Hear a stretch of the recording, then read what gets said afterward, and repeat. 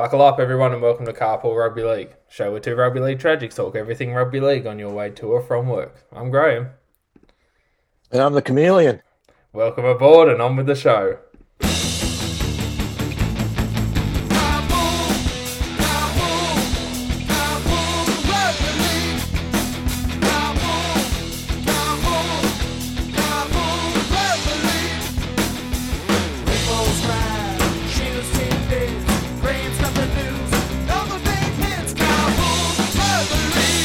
Yes, it's Wednesday, and you know what that means. It's another episode of Carpool Rugby League. As you heard at the top of the show there, you've got Graham and Griffo, the chameleon, on board this week. Shano can't be with us. He's having a bit of dental work done, so the old gums won't be flapping as well as they normally are. He's keeping all the dentists employed during lockdown. Tell you what, yes, he's definitely doing that. A bit of much needed healthcare by the essential workers happening on Shano's mouth this week, just so that he can be in tip-top shape to bring you Carpool Rugby League next week. But before we get there this week, Griffo, we've got a stacked show this week. We've got a lot of things to talk about. We've got another round of the NRL to preview. And before we get into what's coming up in the NRL, we might just go back over some of the things that have happened in the past week, because it has been quite an eventful week, especially on the field. And we started off Thursday last week with the Newcastle Knights defeating the Brisbane Broncos 28 points to 20. On Friday, the Raiders, they've kept their finals hopes well and truly alive with a 20-12 win over the St George Illawarra Dragons. South Sydney yet again put a big score on the board, defeating the Eels 40 points to 12. The Warriors got the job done on Saturday against the Sharks, 18 points to 16. The Panthers yet again continue their winning ways and hold on to that second spot on the ladder with a 20-14 win over the Roosters.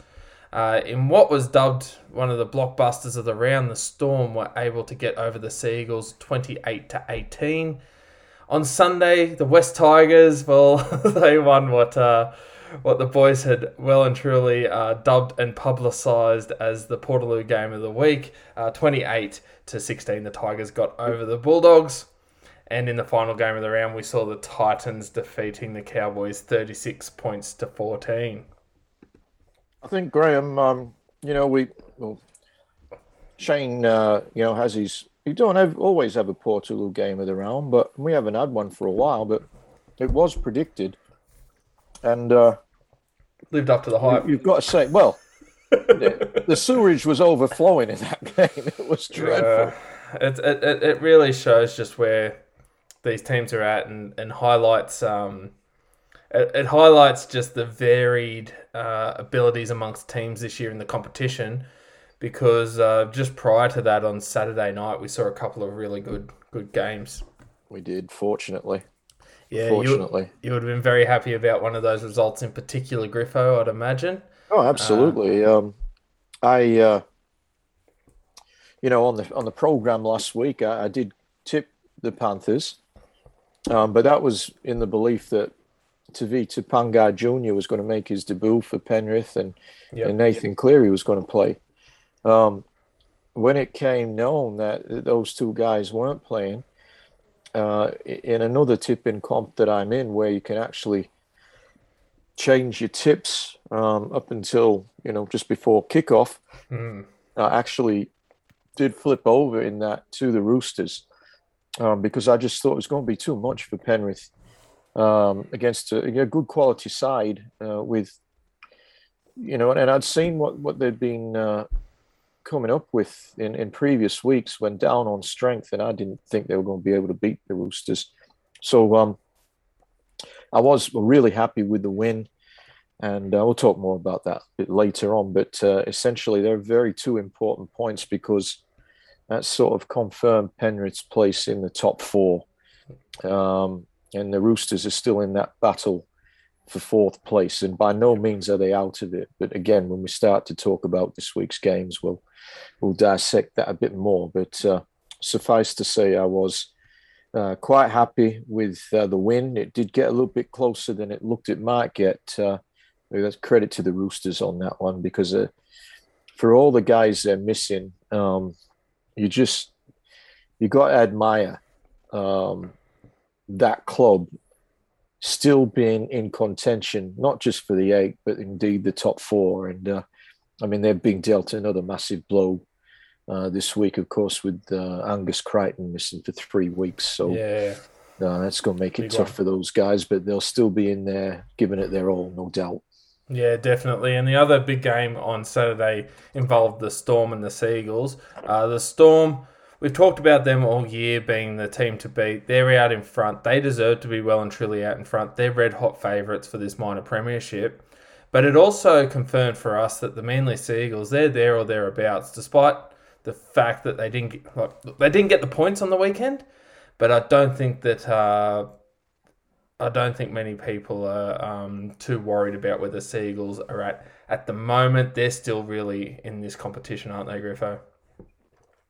They're one of the 4 chances to take it out, really, in my book. Storm are favourites. Yep. Penrith second favourites. South Sydney are up to their eyeballs in this competition. They're every chance of winning this year.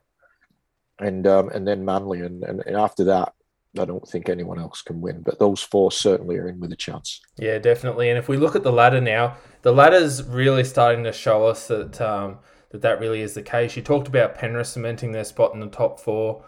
You'd have to say that the top 3 of the top 4 teams have been set in stone. It's going to take an absolute miracle from one of these other teams to knock out either the Storm, Panthers or Rabbitohs. So we when we look at the ladder, we have the Storm out in front on 38 points. As I said, they're going to be red hot favourites for the minor premiership, given that they've only lost 2 games all year. In second spot, we have the Panthers, as we said. In third spot, we have the Rabbitohs. Now, both the Panthers and Rabbitohs are both only 2 points behind the Storm, both on 36.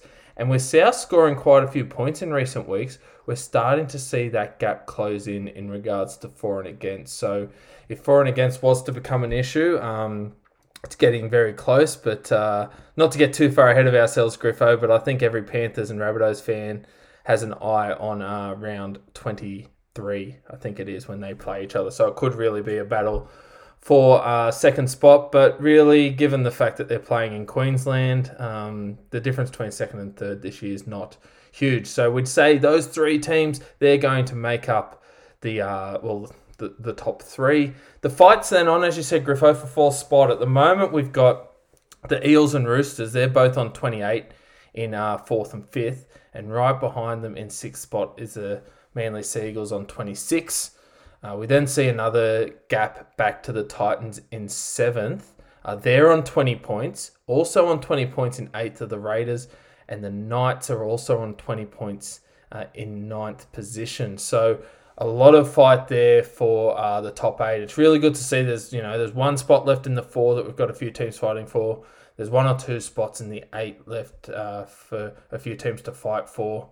Those that are just outside of that, on 18 points we have the Sharks and Dragons. On 16 points we have the Warriors and Tigers. 14 the Cowboys, Broncos 12. And the Bulldogs are still there in last position on 6 points. I really feel, Griffo, every week we talk about this this part of the ladder from about 7th through to 11th. So I'm talking about the Titans, Raiders, Knights, Sharks and Dragons. I really feel as though, depending on how the teams, who they play in their draw, we're just going to basically see between now and the finals, those teams shuffle in and out of the 8, and it just needs to be your day come the final round to be in either 7th or 8th, doesn't it? Yeah, I agree, Graham. It's an interesting ladder. Just getting back to one of the points you made earlier, and you talked about the focus of Panther and Rabbitohs supporters on round 23. You're a Rabbitoh, I'm a Panther. I'll be honest with you, Graham. My focus is not on round 23. My focus is on the first week of the finals, when it's almost certain that these two teams will play again. Correct. So while round 23 is, it's one of the, you've got one of the two competition heavyweights clashing. So from that perspective, it's going to, something to look forward to. I think both teams aren't going to worry too much about that game in terms of the result.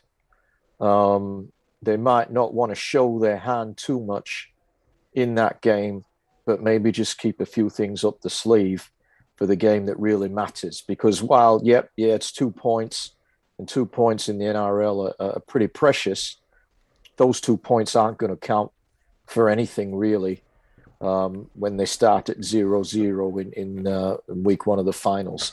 That's when you're going to see both of those teams give their absolute all. And both of those teams are just great rugby league teams to watch. I've just got a ladder in front of me, and you mentioned for and against, and the gap there has significantly changed. But I'll tell you what, Graham, the Rabbitohs have scored more than 100 points on top of what Penrith have produced. It's in the defence where the Panthers have got the much better record. Penrith's scoring since the origin period has come right back to the field. Earlier on, I believe they were best at attack and defence. The Storm have obviously zoomed past.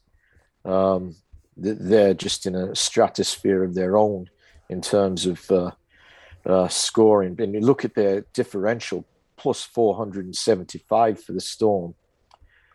So they're almost the best defensive team. It's only a 6-point gap with back to Penrith, but their plus the scoring, what they do with the ball is far in excess of what Penrith has produced.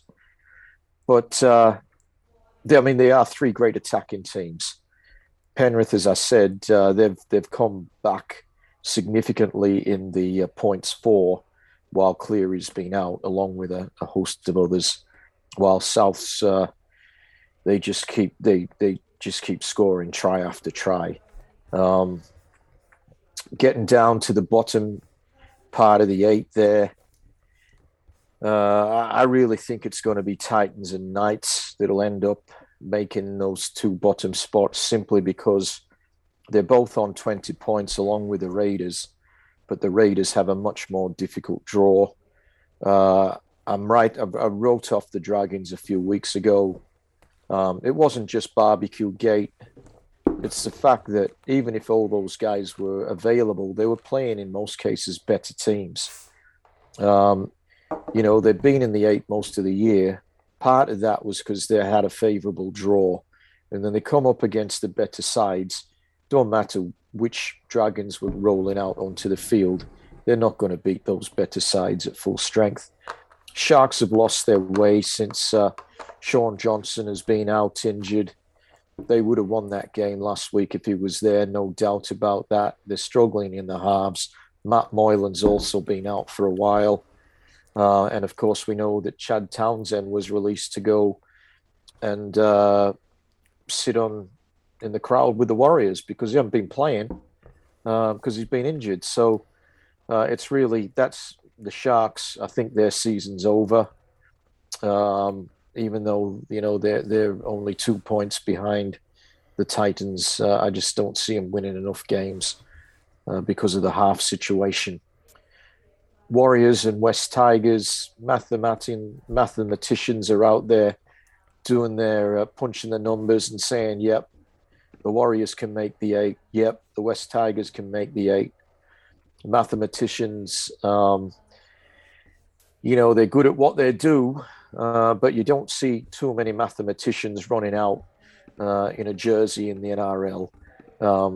The guys that run out in the jersey in the NRL, where they know that both those teams are not going to make the 8.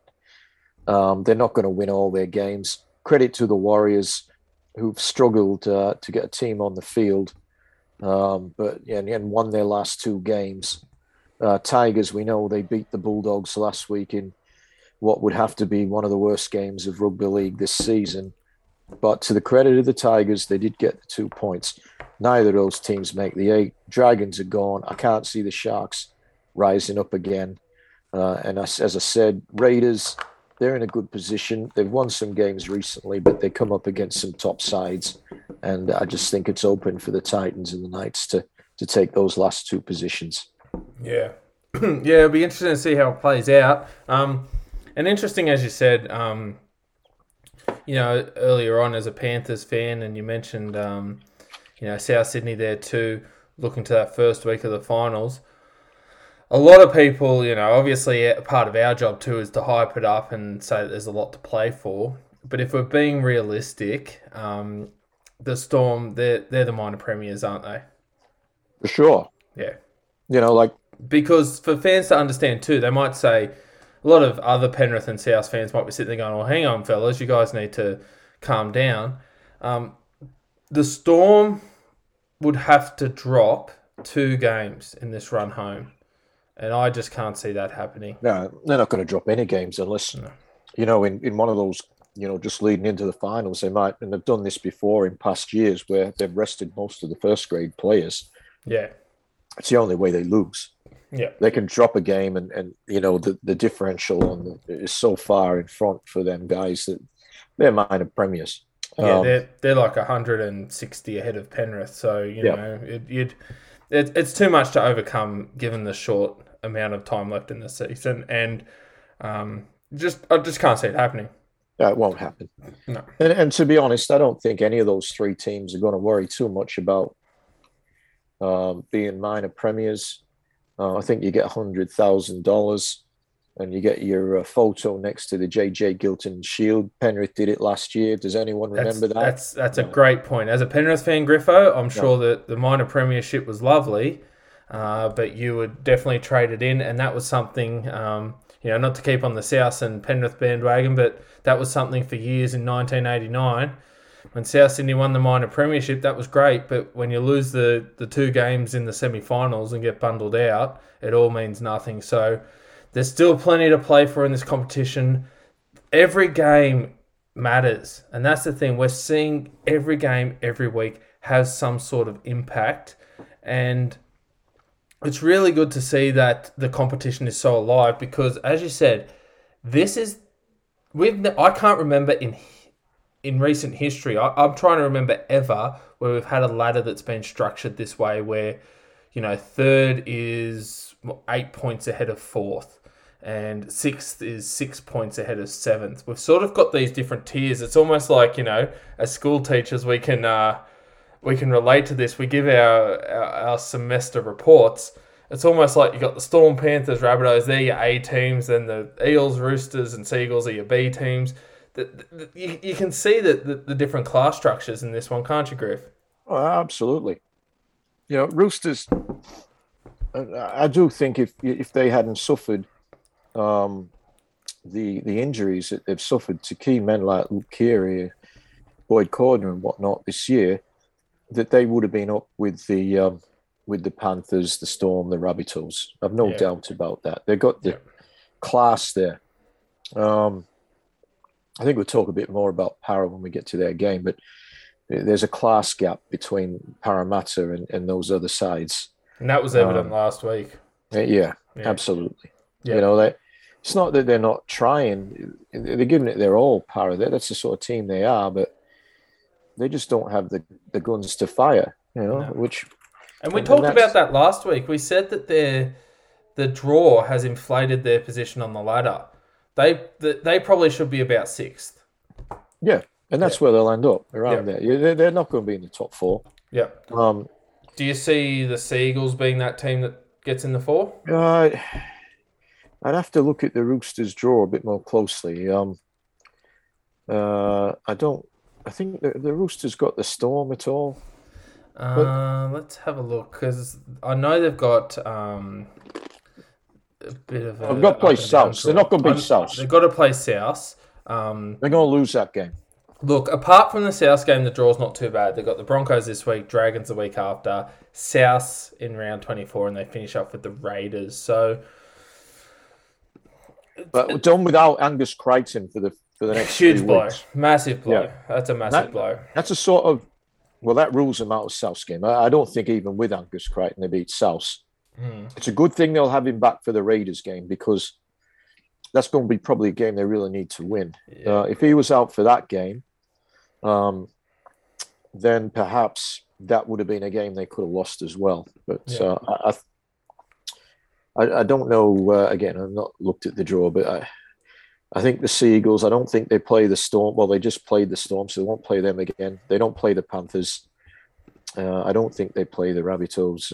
I think they beat anyone else other than those three. No matter who they are, they're going to win. They've got to... Look, their toughest game, I think the Seagulls, is this week against Para. Yeah, they win that.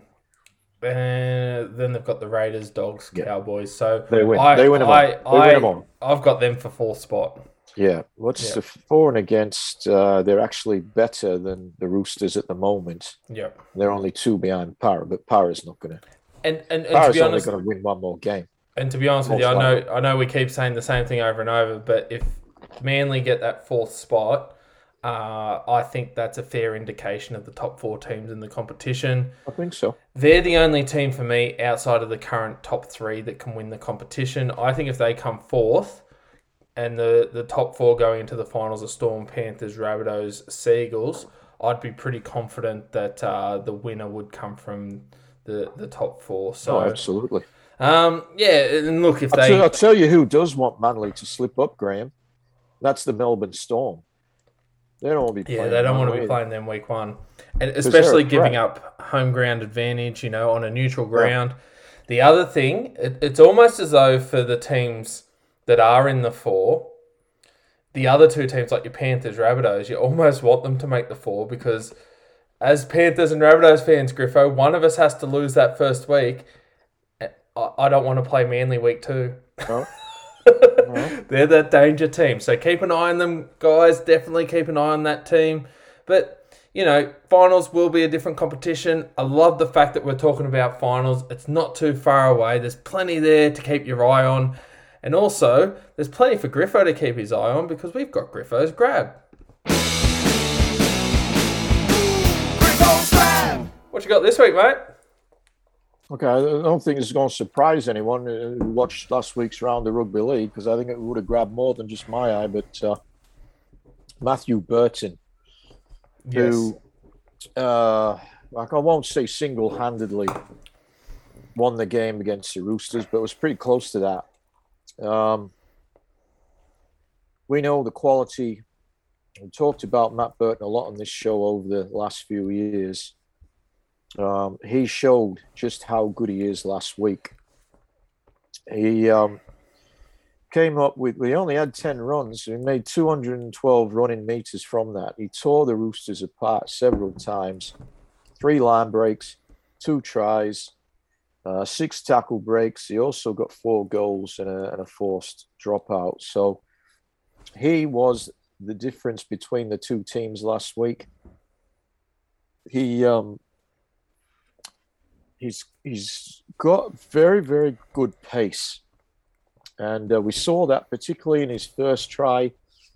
Penrith spread the ball out to the left with a really good pass. Billy Army kick out to Burton. Burton goes down the sideline, does the big left foot step, left James Tedesco grasping at thin air and had the pace to go through and put the ball under the posts. And in the second half, from shorter range, again, the big left foot step back inside, through a number of Roosters. And that's the class. It's not for the first time that he's Penrith's top try scorer this year. And he did miss a few games at the start of the year. He's a devastating ball runner.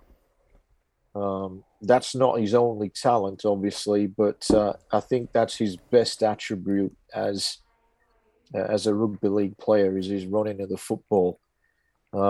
He's got a lot of other strings to his bow, and the Bulldogs would have been watching that thinking that is magnificent. Matt, welcome to the Bulldogs in a few months' time. They're going to be loving what they're seeing at the moment. Well, they have to be. And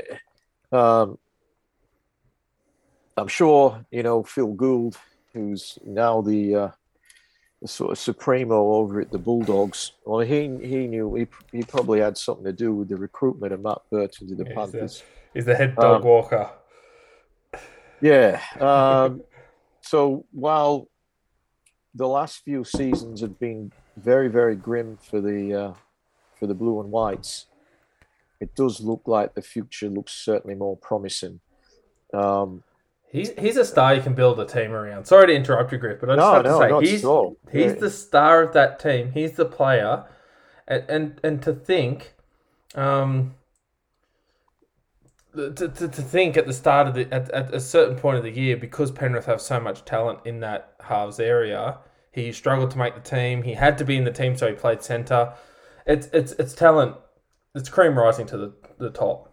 It is, Graham. But, he only got in the team once there was a suspension for Paul Momorowski. Yep. That was a real key moment in this season for a lot of factors for Penrith, wasn't it? That was a real sliding doors moment, as they like to call it. Well, he did train part of the off-season in the centres, and then they did sign Momorowski on that swap with Dane Laurie. And then, Matty Burton's thinking, oh, here we go again. I'm missing out again. But as fate would have it, Momorowski got suspended, and then Matt Burton's he hasn't missed a game since. I'm so glad that the Panthers resisted the calls of the Bulldogs and throughout the media.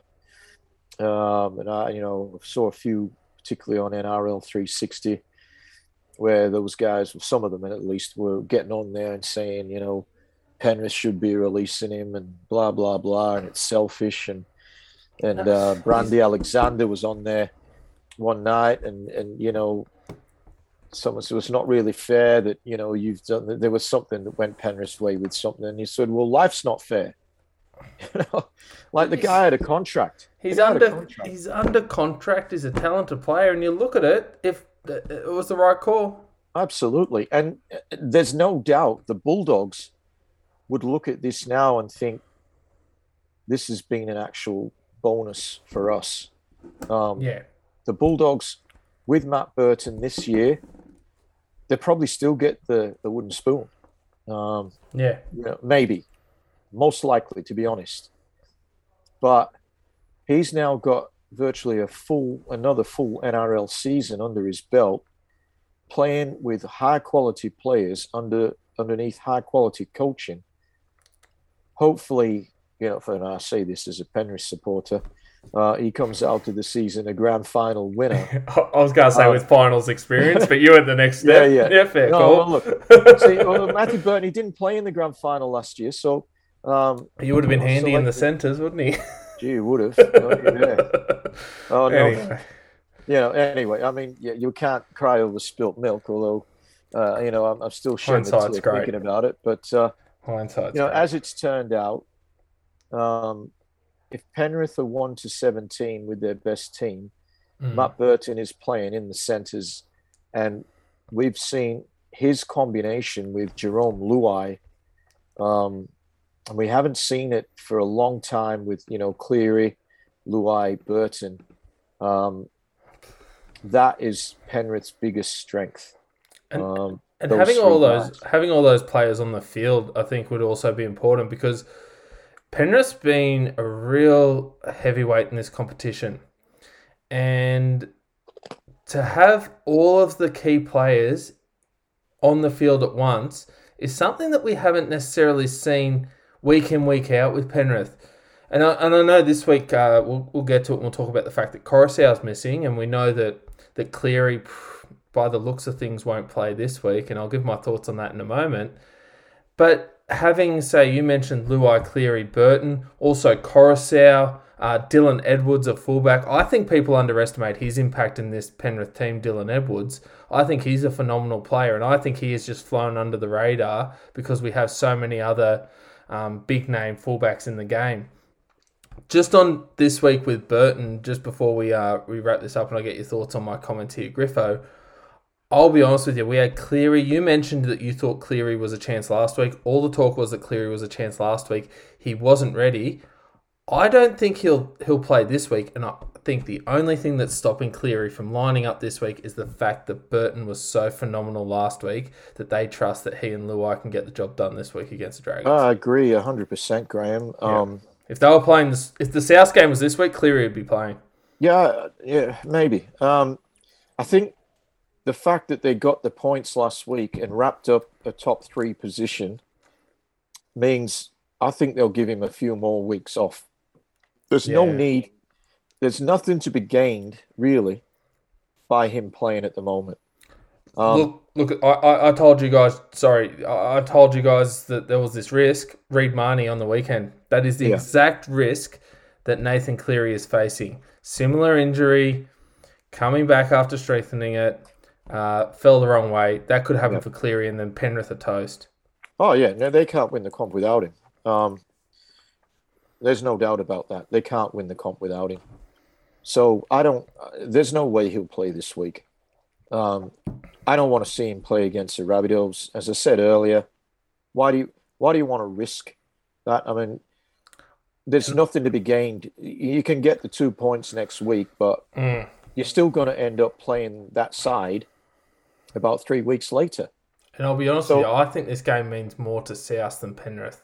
I think South have a bit to prove after the Dubbo game, whereas Penrith... Yeah, you're right. Yeah. I think for South, they're still licking their wounds from that one. Yeah, I discount what happened, 10 weeks ago. I discount this, no teams ever scored, ever won the grand final after having 50 scored against them. Yeah, that's a fact. But this is a different year. This is a different team. Generally speaking, teams that had plus 50, minus 50, I guess you call it, were shit teams. Yeah. Look, this Rabbitohs team, they're an outstanding rugby league team, and the window is open for the Rabbitohs. I think, and I'll say the same thing about Penrith, both these teams are going to be weaker next year than what they are this year. Yes. The Rabbitohs lose Adam Reynolds, their captain and record point scorer. And even, I think, more importantly, they lose Wayne Bennett. So they're 2 massive losses. So I think Souths, whatever they do this year, I can't see them getting better next year. They're losing quite a bit of personnel with, we'll talk about it in a moment, but Dan Gaggai's going to the Knights. That's right. Absolutely. I forgot about it. Sua's leaving. There's a few players that have that are leaving. This is the year for Souths. Yeah, this is their best chance. Likewise, Penrith, they're losing. As the bloke we talked about for the last 5 minutes, Matt Burton won't be there. Yep. Also, Kurt Capewell won't be there. Yep. They're 2 really big losses. So I think for those 2 teams, whatever they can achieve this year, I don't necessarily expect they're going to reach that same level next year.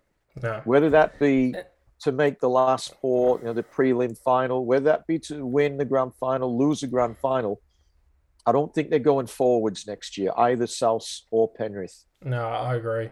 And the thing is, too, you talked about those records and the fact that, people say, we'll write off, say, South Sydney because no team's ever won it after being beaten by 50, let alone, a couple of times in the season.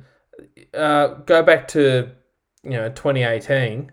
It was almost impossible to go back-to-back in the modern era. Now we're looking at it happening like twice in a row. We had the Roosters in 2018, 2019. We had the Storm last year. The Storm are the hot favourites this year. All of a sudden, those records don't seem, outrageous and out of reach. You've just basically got to be there on the day and do what you can on the day. And it's definitely, you can tell through the passion that we both talk about our teams and those other teams that are still in contention.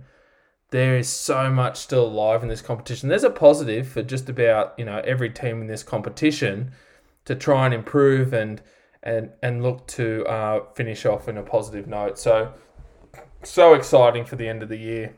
You mentioned before, Griffo. Before we go to the gaff, I've got a gaff this week.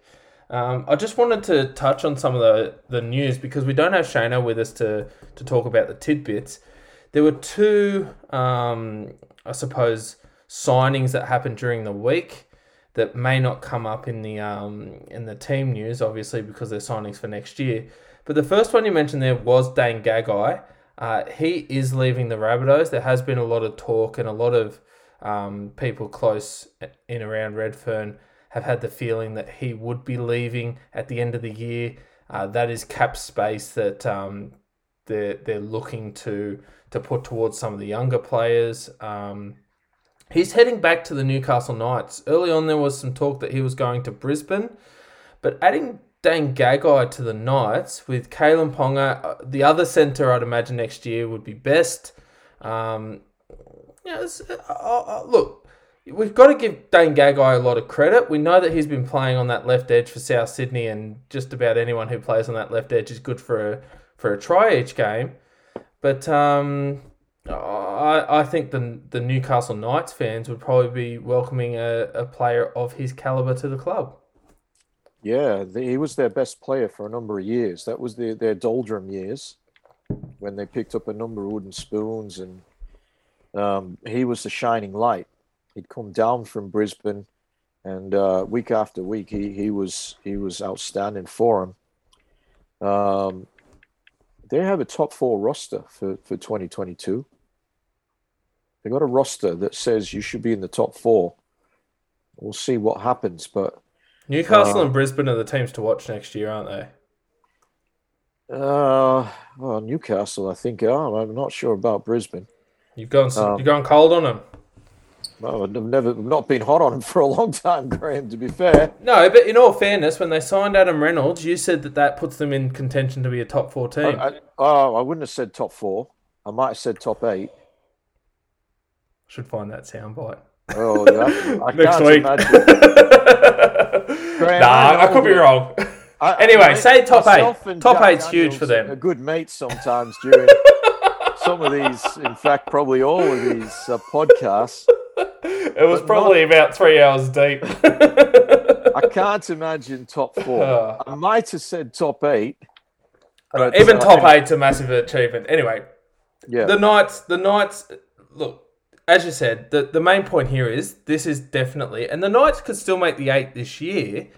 This could be what bumps them to that upper echelon. Make the 8 this year, Graham. They've got soft draw coming in, and what they have got, which their coach will be ecstatic about, is almost a full roster of fit players, and that's been a problem for them for the last couple of years, getting their best side on the park. But they get pretty much all their guys are back.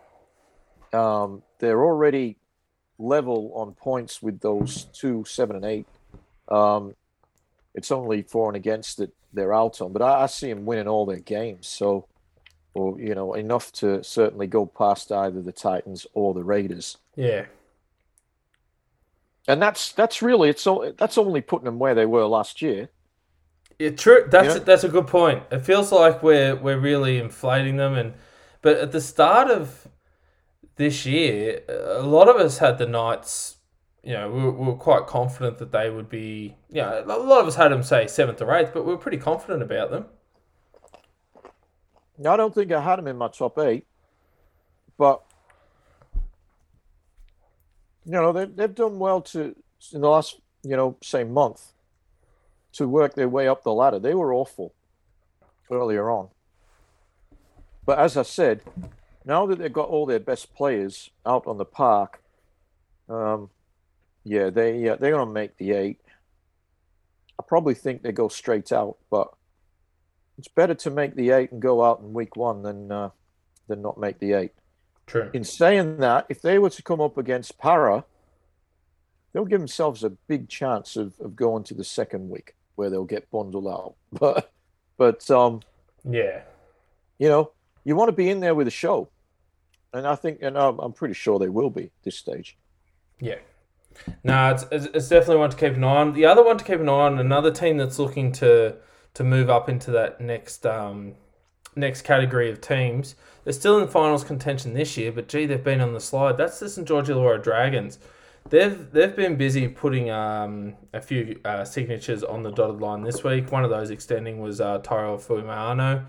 I actually saw an interesting thing today. I think, is it his... Am I correct in saying his sister has also signed with the Dragons in a first where the Dragons have signed siblings to contracts? So congratulations. I did see that. I didn't read the article, but yes, his sister's going to play with their NRLW team. That's great to see. Tyrell Fuimaano, a player that we've both watched quite closely, being a former Rabbitoh and Panther, re-signing there, so that's good news for him. Another bloke that the Dragons have signed is Big George Burgess. Very interesting signing, Griffo. He's coming back from the UK. There was a lot of talk about the circumstances with which he finished up his Super League career. I think officially it was a medical retirement, but now it looks as though he's returning back to Sydney with the Dragons. Yeah. George Burgess, in I think 2014, that was the year of the Rabbitoh. Was that the correct year, Graham? Correct, yes. He scored that amazing try in the grand final. That was a turning point. He was a big part of their success right throughout the year. His twin brother Tom, is still at the Rabbitohs and playing really good rugby league. I don't think Tom's probably had the injuries that George has had. So there's a question mark on George with what was thought to be a career-ending injury. So there's got to be a question mark if something's thought to be career-ending, and yet he comes back. Now, he did leave the NRL in a fairly controversial year where he was rubbed out for an extended period for eye gouging. I don't know if there was a second offence, but he got a couple of big suspensions. And it all sort of went downhill for George Burgess. And then he went over to the UK Super League. I'm not quite sure. Was it Wigan he was playing with? Yeah. Okay, and I don't know whether he was successful over there or not. At his best, he's a devastating power running front rower. I know there was a time there where, you know, anyone with the surname Burgess at South Sydney was on a high. There were other times where, and I don't mean that, you know, some of them may be on a high, but I'm talking rugby league. Then we had other times where they were very much on a low as they had to bend over and pick up the ball after they dropped it. I think Coach Seabold came in and came up with this great new technique where they would use a soapy ball at training for him so they'd get used to catching the ball. But all jokes aside, at his best, he's high quality. Whether he can recapture his best given his injury, and I guess he's late 20s now. Are they at 30 yet, the Twins? I don't think they'll be at 30 yet. I think they're 29. Okay. 92 is the year of birth. Yeah. So, okay. Yeah. Look. Yeah. But they're heading that way. It'll be look. In the old days, that was prime for a front rower. Late 20s during your prime. Look, he's coming over next year. He'll be 30 next year. So yeah, he'll play most of next season as a 30-year-old. Yeah. I guess with a signing like that, it's not going to have come cheaply, you wouldn't think. They do make some interesting signings, the Dragons.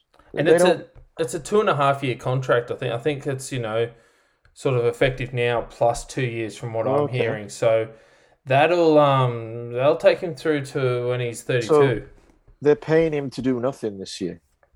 Well, yeah, that's one thing I've got to look into, because a lot of the wording from the reporting I'm seeing is that he's signed as of now. So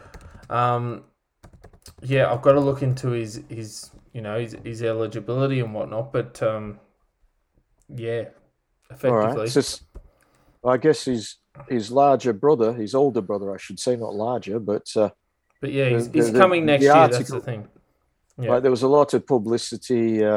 Someone must have been upset with Sam Burgess at Fox because they put the article out or the Telegraph. I didn't read it. I just sort of saw the headline there where he's on something like 15,000 a week or something, or was it 75,000 for doing nothing, still lovely. being paid by the Rabbitohs, not part of the salary cap, but gee, that's costing South a lot of money. I don't quite understand that. Geez, they might have to. Russell Crowe might have to make a new movie. We might see the Gladiator Part 2 to pay Yeah, for Sam Burgess's involvement. I mean, like you good luck to Sam Burgess to be getting that cash for doing nothing. I did see, you see the comments of punters, and when something like that comes out, they were quite scathing. Um, it's a sort of a bit of a tragedy, really. The life and times of Sam Burgess, since he was a hero. He was the hero of South Sydney when they won the grand final, and an absolute, just one of the greatest forwards ever to play the game, no doubt about it. But Yeah, it seems that a lot of things have gone on that that maybe he's one of these guys that just post rugby league things just have sort of spiraled out of control. and I guess the next. you got to wonder whether part of, and yeah, this is all speculation, but you got to wonder whether part of South Sydney's approach is that maybe they want to keep Sam involved with the club so that they can Well, they had him involved support with the him, club. but Yeah, but just support him and assist him because as you said, it has been an unfortunate spiral since he's finished rugby league, yeah, and I think keeping some sort of connection and relationship with him, I think for his well being, it may be a case yeah. of that. Well, it is a tragedy, really. Well, I guess maybe that's a bit much, but yeah, things have gone downhill obviously since He's on since that. What's that show they got on yeah, I the know SAS? Yes. SAS Australia, Yeah. something like So that. they'll be dangling him off the edge of a cliff and all that sort of stuff in the coming weeks. Yeah, So that'll keep him busy. definitely. I think he's living up in the Gold Coast now. Oh, is he? Okay. Yeah. Anyway, Anyway. I actually wish him well. Like, Yeah, legend of the game. yeah, Yep, definite legend of the game. And look, to get back on track, I might go back to something that's happened more recently for Graham's gaff.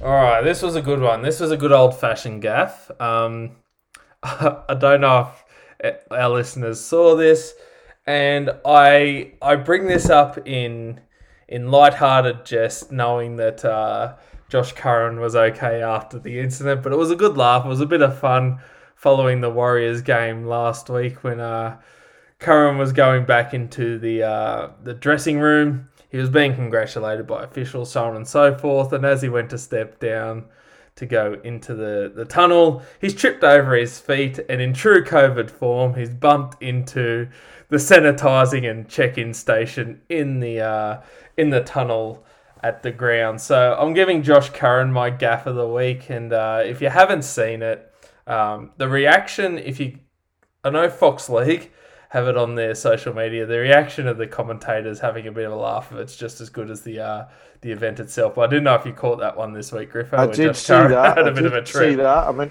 I was very happy that he wasn't injured. Yeah, that was the main thing. That's why I can laugh about now. If he had hurt himself, I would have been a bit upset. But I think he dusted himself off. He's a good sport. He had a bit of a laugh about it afterwards. And he's playing good rugby league. He is. Yeah. He's one of those players for a long time. He was sort of those fringe NRL players. Often you've probably heard me talk about him when we do the team previews doing a bit of hokey pokey in and out. But I think for the Warriors, he's been a real positive for them. Good ball skills. Yeah, for a big bloke with those sorts of skills, it's definitely something that you want in your club. Apparently a Maryland's junior, so another one slipped through the system out for west. the Eels. Yeah, definitely. It's interesting it's interesting the ones they keep and the ones they let go. There's a few players there.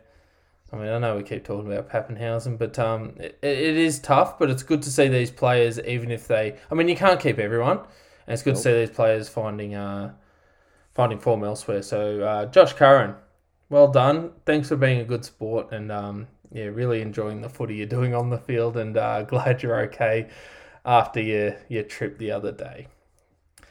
All right, Griffo, we might as well talk about the footy that's happening this week. We've got some big games coming up, so we might as well kick off our round. What are we up to? Round 22 preview. Jeez, it's kicking along. So let's kick it off.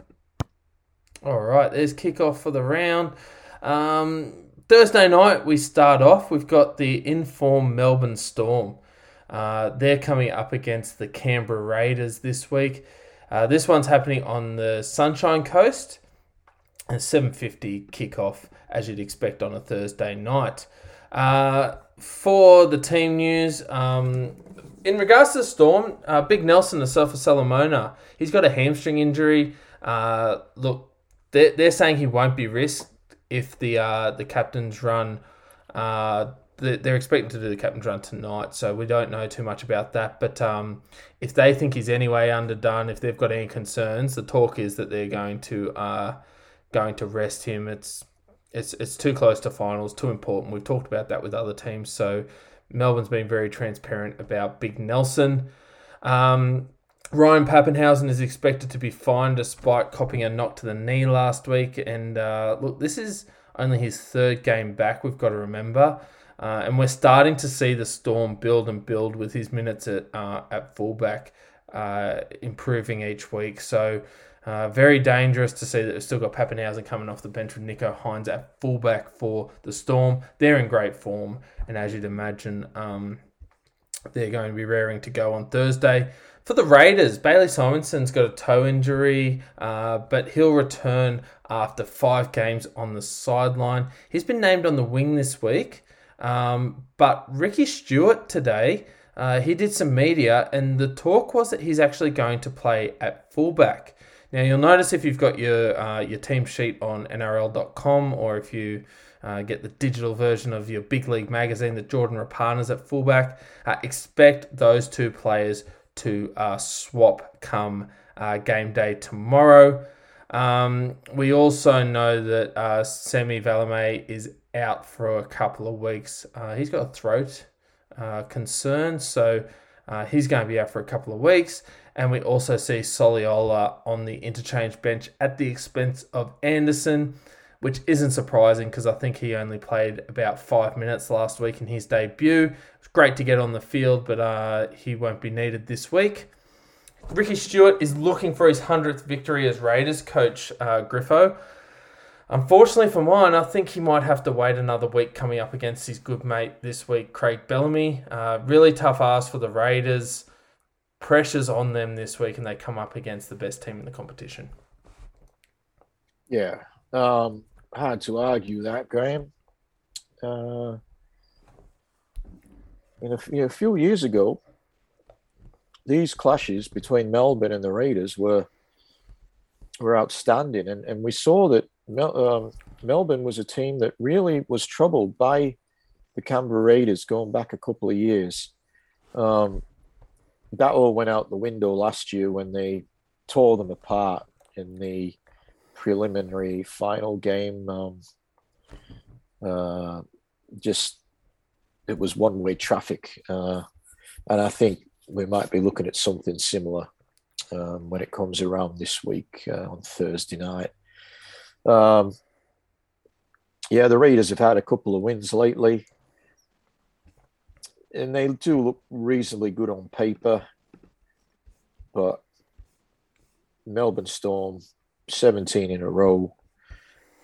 I don't see I don't see that ending at 17. I think they get this game, and I don't think they'll be troubled too much by Canberra. They've blown most teams off the park. And, you know, with the possible inclusion again of Nelson, he's not been there for a while, but just too much class in that Storm team. You know, that rotation where Brandon Smith starts at 9, then drops back to lock when Harry Grant comes on. Just those two guys, they're outstanding. You got the halves of Hughes and Munster. Nico Hines has been amazing this year. Justin Olam, Josh Addo-Carr, Remus Smith. They've all got a lot of tries between them. I can't see anything but a Melbourne Storm victory here. It's interesting you brought up there, like just talking about the dummy half role, because the thing that stood out for me when I looked at these teams is the fact that you've got, in both sides, 2 quality players in the 17, you know, play traditionally that in that dummy half role. And you look at, you got on one side Hodgson, Starling, and then you got your Smith and Grant. There's a bit of talent in and around that ruck this week, isn't there? There is. Both. We don't see it in any other team. I don't think really where, you know, they carry a hooker at 14, a specialist hooker. Yep. Who's, you know, particularly in the case of Tom Starling, his main attribute is his running game, and Harry Grant's got a great running game as well, but Harry Grant's got a bit more skill. And they both, they're starting number 9. Once the bench man comes on, they don't leave the field, they just take a different role in the game. For Melbourne, Brandon Smith drops to lock. Hodgson is similar, but Hodgson really takes on much more of a playmaker role than what Brandon Smith does. Brandon Smith more for the running game. Hodgson becomes even more of a playmaker when he's not in the 9. So interesting. Good forward pack, the Canberra Raiders. Very good forward pack. But just too much class, Melbourne Storm, and I think they win by quite a few. I can't see anything but a Melbourne victory here. No, and this is the type of game where you see players like, you know, Hughes and Munster. They've got the option to link up with Nico Hines, I think Nico Hines is in phenomenal form. Yeah, and he's playing better than Pappenhausen. And we know Pappenhausen's coming back, but we know the talent that Pappenhausen's got. This just shows the just the sheer talent that across the park this team has, and the fact that this team, I mean, you know, you've got quality players across the board. They've got depth in the reserves, you know, for weeks coming. You've got players like Tepai Moeroa and Tom Eisenhuth on the reserves. We know that Moeroa hasn't been, you know, prominent since he's come to the Storm, but Eisenhuth has been really good. They've got some depth, even if Big Nelson's not good to go this week. We're still missing big the Kamikamian. Yeah, Kamikamian. Yeah. So Kamikamian, when he comes back in the side, there's another positive for them. I just like it's hard to give a preview. You want to talk about the positives in the Raiders side, and there are so many, but I feel like it's going to be one of those things where I could spend 5 minutes telling you the positive of the Raiders, and I still can't give an indication as to why they can beat the Storm. The Storm are just an absolute juggernaut at the moment, and I can't see anything in this game but a Storm victory. I even think for Raiders fans watching this game tomorrow night, I think a lot of them will be saying, look, if we can show some good signs, score some tries, show some good defence on the line, like little things like that they can practice against the top team to take into games coming up in following weeks. Because if you're the Raiders and you're defending on the line and you're able to keep Melbourne out for a couple of sets, that's going to help you in subsequent weeks because they've got such a tough run. They're going to have to be at their best next week when they play the Sea Eagles. and then they finish off with the Warriors and Roosters. So really for the Raiders team, it's about fine-tuning a lot of those minor things in their game that add up to big things. Because if they want to make the finals, even if they can't win this game, they need to treat this like an opportunity to try their plays in attack against the best and practice their defense against the best. But it's hard to see the Storm not winning this one. Yeah, Storm all the way. Yeah, no, definitely for this one. All right, so moving on to the second game of the round, we see the St. George Illawarra Dragons taking on the Penrith Panthers. So this is our first game of Friday night football this week. This will happen at Suncorp Stadium, Brisbane. This is the first game of a doubleheader at Suncorp. Dragons taking on the Panthers, 6 p.m. So for the Dragons, we're seeing the main talk in and around the Dragons team being involved around Sims. Tarek Sims is out, so we know that he's been suspended. In regards to other news, we saw Cody Ramsey. I don't know if you saw this one, Griffo. There were a few pictures going around social media the last few days.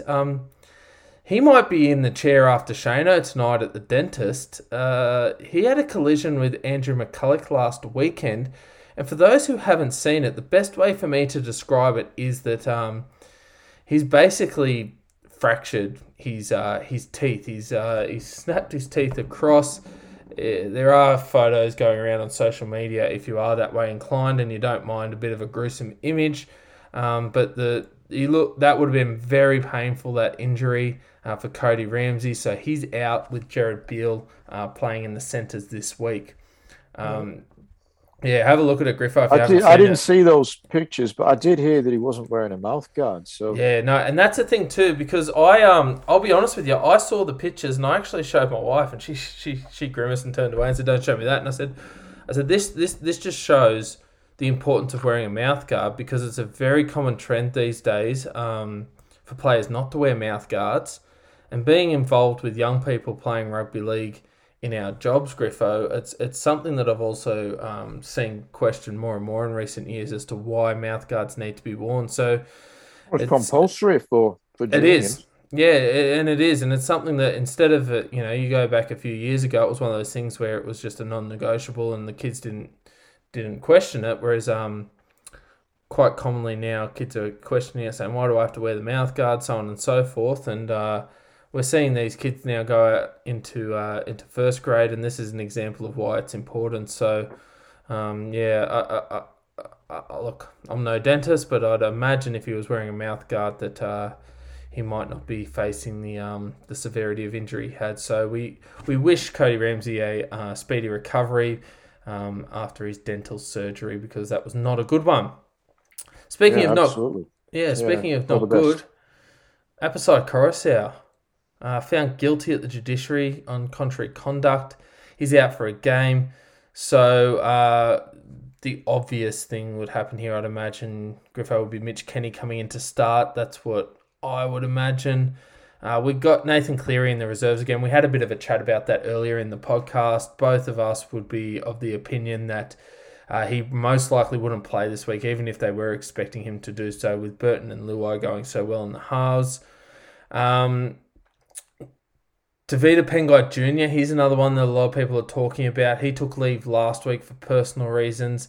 The club's not yet to confirm whether he'll be available and when he'll be available. So all I can tell you guys is that he is number 18 this week. He's on the reserve, so at this stage he is technically a chance of playing, but I haven't heard too much about that. I don't know if, Griffo, there's much talk about Penrith amongst Penrith fans knowing anymore. I don't know. I mean, given what happened, his wife lost their unborn child. I've been there. It's not a good thing. And that's it's a massive understatement, obviously. But Yeah. I don't know. I don't know if 1 week. I guess it's an individual thing. Um, Yep. but like obviously the club is not going to put any sort of pressure on him to play. Look, the main focus at the moment is he and his family. They're going through a tough time, and really, Yeah. our thoughts have to be with the family. Oh, absolutely. And at the end of the day, footy's just a game. Yeah. Yeah. Yeah. Yeah. Footy is insignificant in comparison to things like that. Yeah. Obviously, the fact that Mitch Kenny will go into the starting side does create an opening.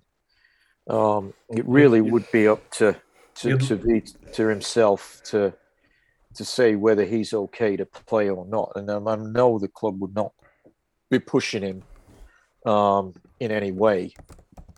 Looking at the structure of their options, as far as the listed reserves go, you'd think that well, look, do they bring in a Taylor May, because we've talked about Cleary not being available. I'll be honest with you, Salmon's another half. Is it a bit of an odd reserves list, given that Pengai Jr. is in so much doubt? I think so. A guy like Lindsay Smith, not listed there, but he would have been the sort of guy you think that could have.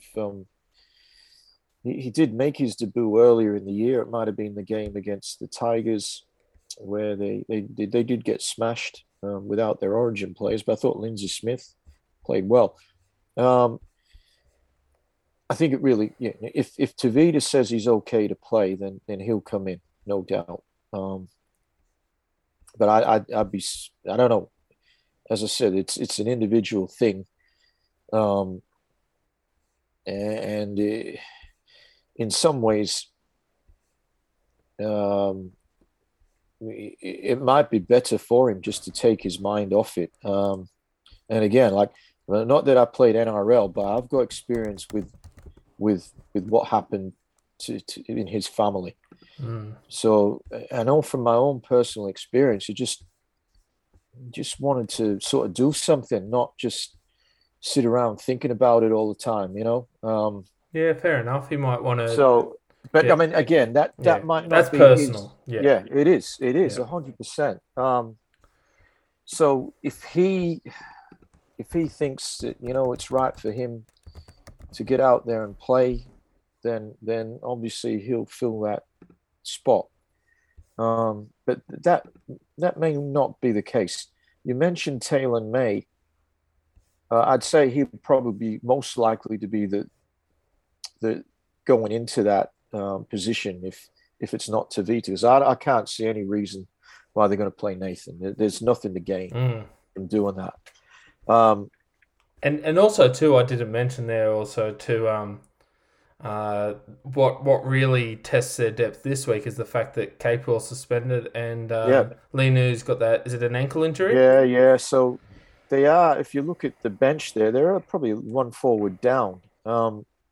So ideally, I'm talking from purely a Panthers perspective of getting what probably would be the best option would be for Tavita to play if he's okay. But again, we will not know that probably until they have to call 2 reserves probably today, get it back to the 19, and then we find out tomorrow. I want to get back to Taylor May. I thought he was really good last week. Played a very similar role to Brian Toto with the power running that just didn't exist the week before. And he's Tyrone May's brother, isn't he? He is. Yeah. A very different build. He's a more stockier, probably shorter guy. Nicer hair. Quite possibly. I think anyone that's got a rat's tail, I've got to question that. But the thing is, I was impressed with him with the meter. I think he went over 200 meters, couple of line breaks. So he did well. He sort of got caught at one stage there coming in when he probably shouldn't have, and the Roosters got a try. But I thought he did well. I would have had him in the start in 17. We got Naden coming back from a 1 week injury, and Charlie Staines. Now, for mine, Charlie Staines, I think he's probably the only Penrith player that's played every game this year.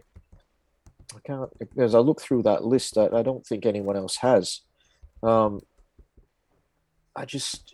concerned about his ability in defence. I know he did make a really good tackle when it needed to be made, but previous to that, he'd missed what wasn't a difficult tackle on Tupou. Tupou's got the longest legs probably in the NRL, and Charlie couldn't find the way around him. But more so even than that, what concerns me is his running the ball when there's someone in front of him. He's fine if there's no one in front of him. He's got that pace. He gets the ball to the line and he finishes off. He's really good at that. But you need more than that. Most wingers can do that.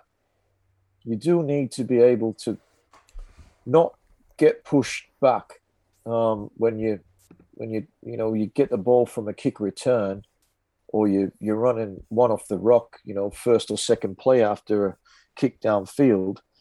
You don't want to be pushed backwards, and 9 times out of 10, he gets pushed backwards simply because he's quite a lean sort of a guy. He's not thick set, and he just gets manhandled. I think the jury's out on his longevity as a winger. He did come to the club as a fullback, and but again, a big part of that is running the ball back, and I don't know. I don't want to write him off that this is still very young, but for mine, I think he's a target of opposition, and rightly so. So I want to see a bit more to his game than simply being able to run the ball where there's nobody there and run quickly and get the ball down. Now, that's important. You've got to score points. But like I said, most wingers have that in their repertoire. You need more than that. You mentioned earlier Dylan Edwards being very good, and for most of the year he has. He was a little off 2 weeks ago against the Storm. Having Isaiah Yeo probably helped him a lot last week as well. Because he's really not a ball player, Dylan Edwards. He's a good runner. Yeah, his kick returns are really good. Yeah. Yeah. And he's wholehearted. I like the guy as a footballer, but that's where he falls behind some of those other top-notch fullbacks. His passing game, it's just nowhere near as good. So, in saying that, just getting back to this game, I think Penrith have got enough, even with the guys that are out. What we saw last week, there's enough there for them to get over the top of the Dragons. I don't think they win big, but I do think they'll be able to win this game. I was pleased last week with Viliami Kikau. The effort was there. Had a really good ball to get it out to Matt Burton for Burton's first try, long-range try. Kikau's not making line breaks. Most teams now have worked him out. And they worked out that if you go low on him, you bring him down. The Storm have been doing that, for a long time, successfully. And other teams have wised up. If you go high on him, you just got the power to go through. But take his legs out and he'll fall. But yeah, he's sort of coming back into form. he had quite a few mistakes in his game for a lot of games this year. I like the fact that Jermaine Hopgood gets another go. I see him in a very, very similar type of player to Liam Martin. Scott Sorensen's been really good. Tago, he's quality. So he's got a spot on the bench there. He can cover either the backs or the forwards. So he's a good guy to have as an option. The Dragons, I mean, their side, for a variety of reasons, seems to change every week. You mentioned the loss of Ramsey. You've got Tarek Sims out. Sims is a massive loss. Like last week, I know they started well and they didn't get the job done, but when Clune made that break and Sims was there to support, he's just one of those players that's there for them. He's a massive loss, I think. And added on to that, the best player, Ben Hunt, is still out, so they were probably out for the rest of the year. Yeah. So and Duff, the 18th man. Yeah, he's obviously out of favour there. He signed with another club next year. And he was out of favour, to be fair, before he signed with the Bulldogs. Yeah. Probably the reason he signed was it was made pretty clear to him that he wasn't in the plans. But this club's fighting for a spot in the 8. Surely there's some talent you can put in the side. Surely there's not. This week, who's fullback this week? Is it Jack Bird? Yeah. I mean, he's if he collects jerseys, he's just about got one with every number on it. That bloke, but he's there this week. I think that's. He was there last week as well. Yes, he was, because Sloan was there the week before, wasn't he? Yeah, sorry, I'm thinking about the week before when Sloan was there.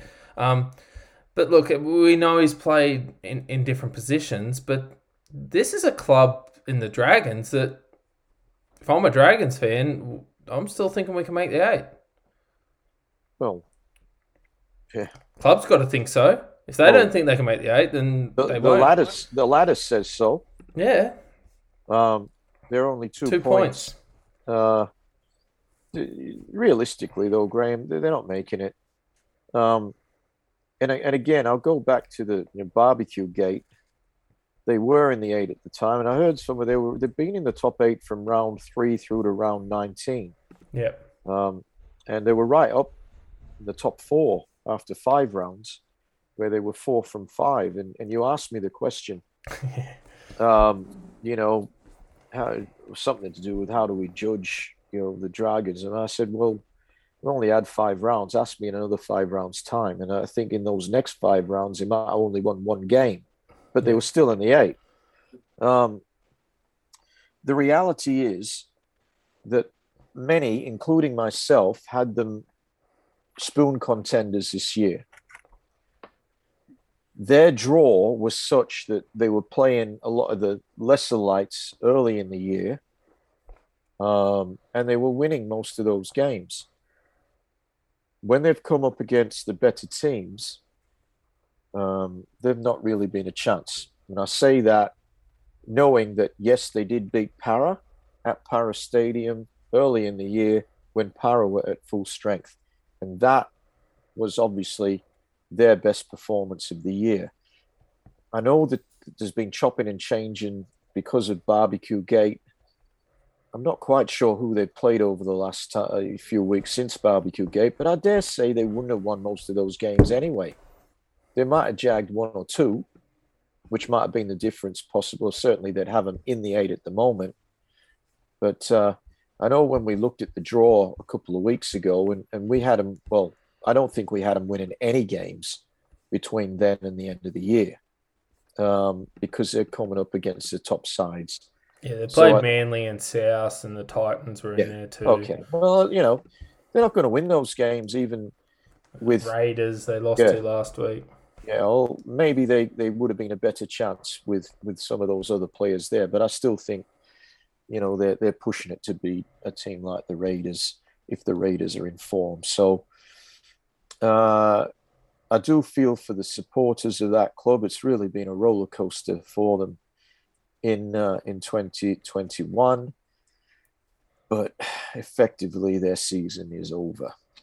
And I can't see them beating Penrith this week. Penrith are going to be off their game for St. George Illawarra to get these 2 points. Yeah, no, you got to back Penrith in this one. And as we said, we've talked about Penrith quite a bit so far in this podcast because they are a top contender. Yeah, as I said, the Dragons, they just don't have the class at the moment. I think Tarek Sims is a massive out for them. And as you said, Hunt's out. And they haven't been playing the football in recent weeks that would even suggest that they're going to trouble the Panthers. The only thing to talk about here that we probably haven't is a very minor case that Momorowski, we've got to remember it was a head injury last week. So anytime there's a head injury, we've got to keep in mind that there is a chance that they may not get through the protocols. But from what we're hearing, they're pretty confident that he might play. You never know, that might open up a position for Taylor May in the outside backs.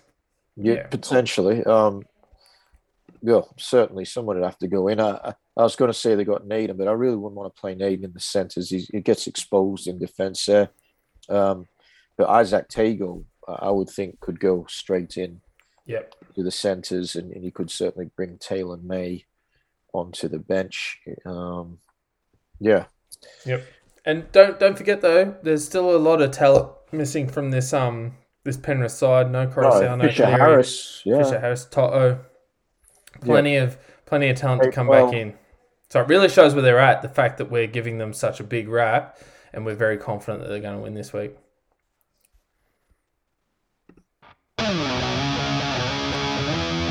All right, so both of us going Panthers in that one. As we move along throughout Friday night football, we've got the Brisbane Broncos at home at Suncorp Stadium. So it's a genuine home game for the Broncos. A lot of teams at home this week, but playing away from home, so to speak. We have Brisbane taking on the Roosters, 8:05 Friday night. In regard to team news in this one, first of all, we'll talk about the Broncos. Corey Pace is a possible for this week. He's had an ankle injury. He's number 18 this week, so he's definitely one to keep an eye on. You'd imagine that if he gets through training and he's good to go, that they would include him. Tom Flegler is also back from suspension, so that's a massive boost to the Brisbane pack.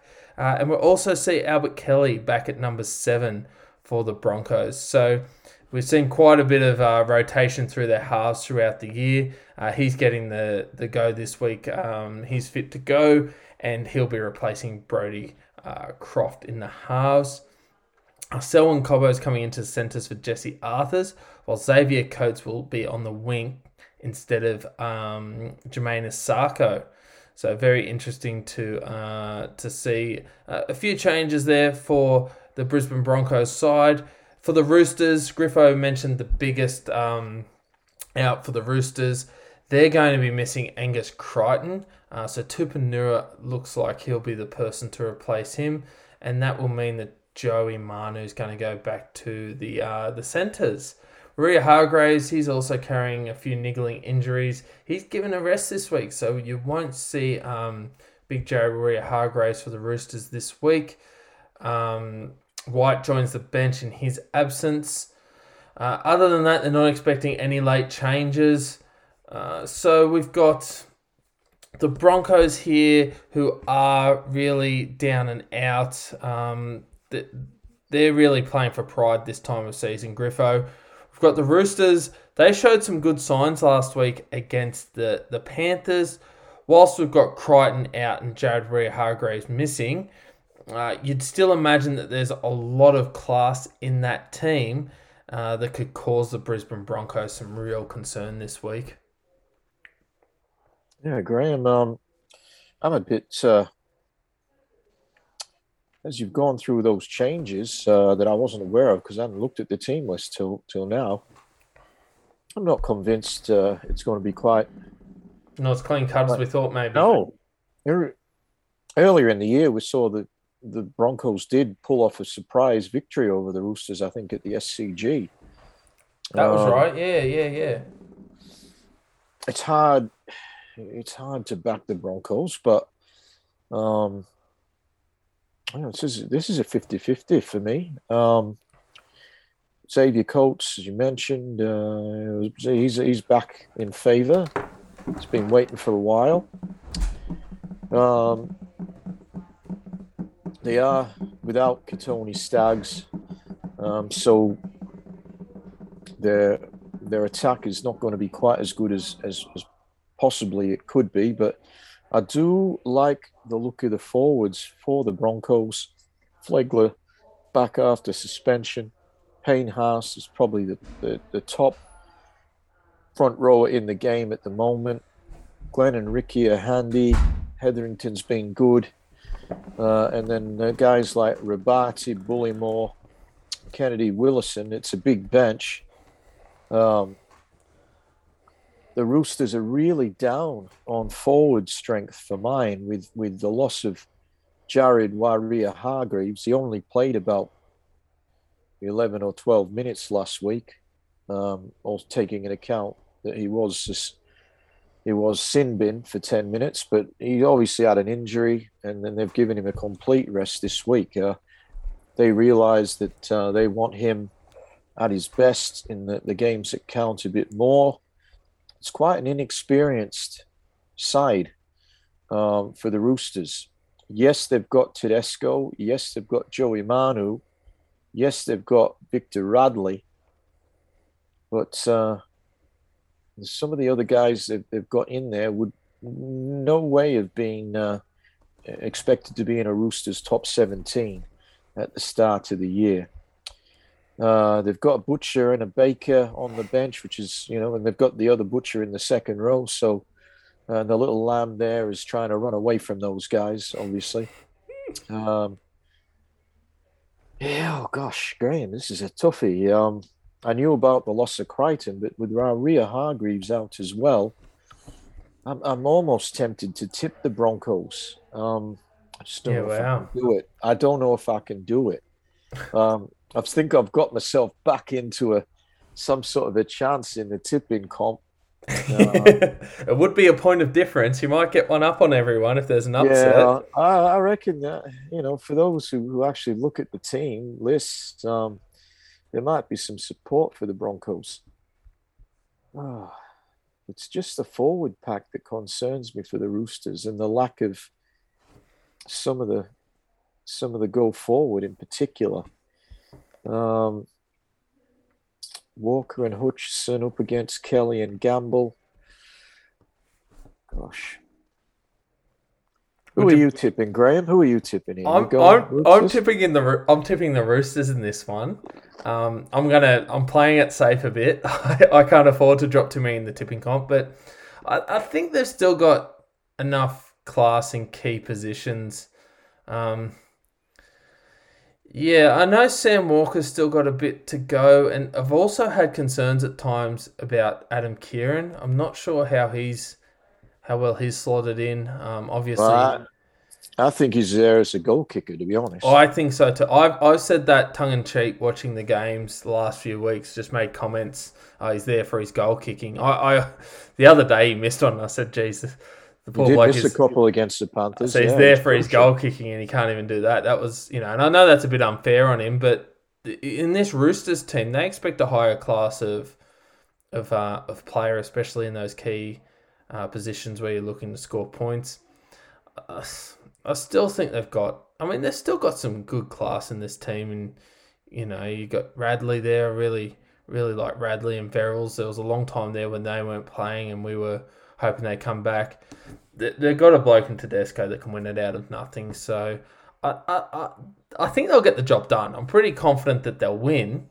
But I'll tell you what, Griffo, given your indecisiveness, and of course we don't condone betting, is it fair to say that punters should consider the $4.50 on offer for the Brisbane Broncos? Is that really? Yeah. $4.50? Yeah. I'm not a betting man, but I'm already tempted by that. Roosters are $1.20 favourites. That's ridiculous. Isn't that that I think, and often we talk about some of the lower teams and we don't give them enough credit, and it's one of the things where people give us feedback and say, "Oh, be a bit more positive about the lower ranked teams." But this is one of those weeks where the Brisbane Broncos will really they'll test the Roosters in certain aspects of the game.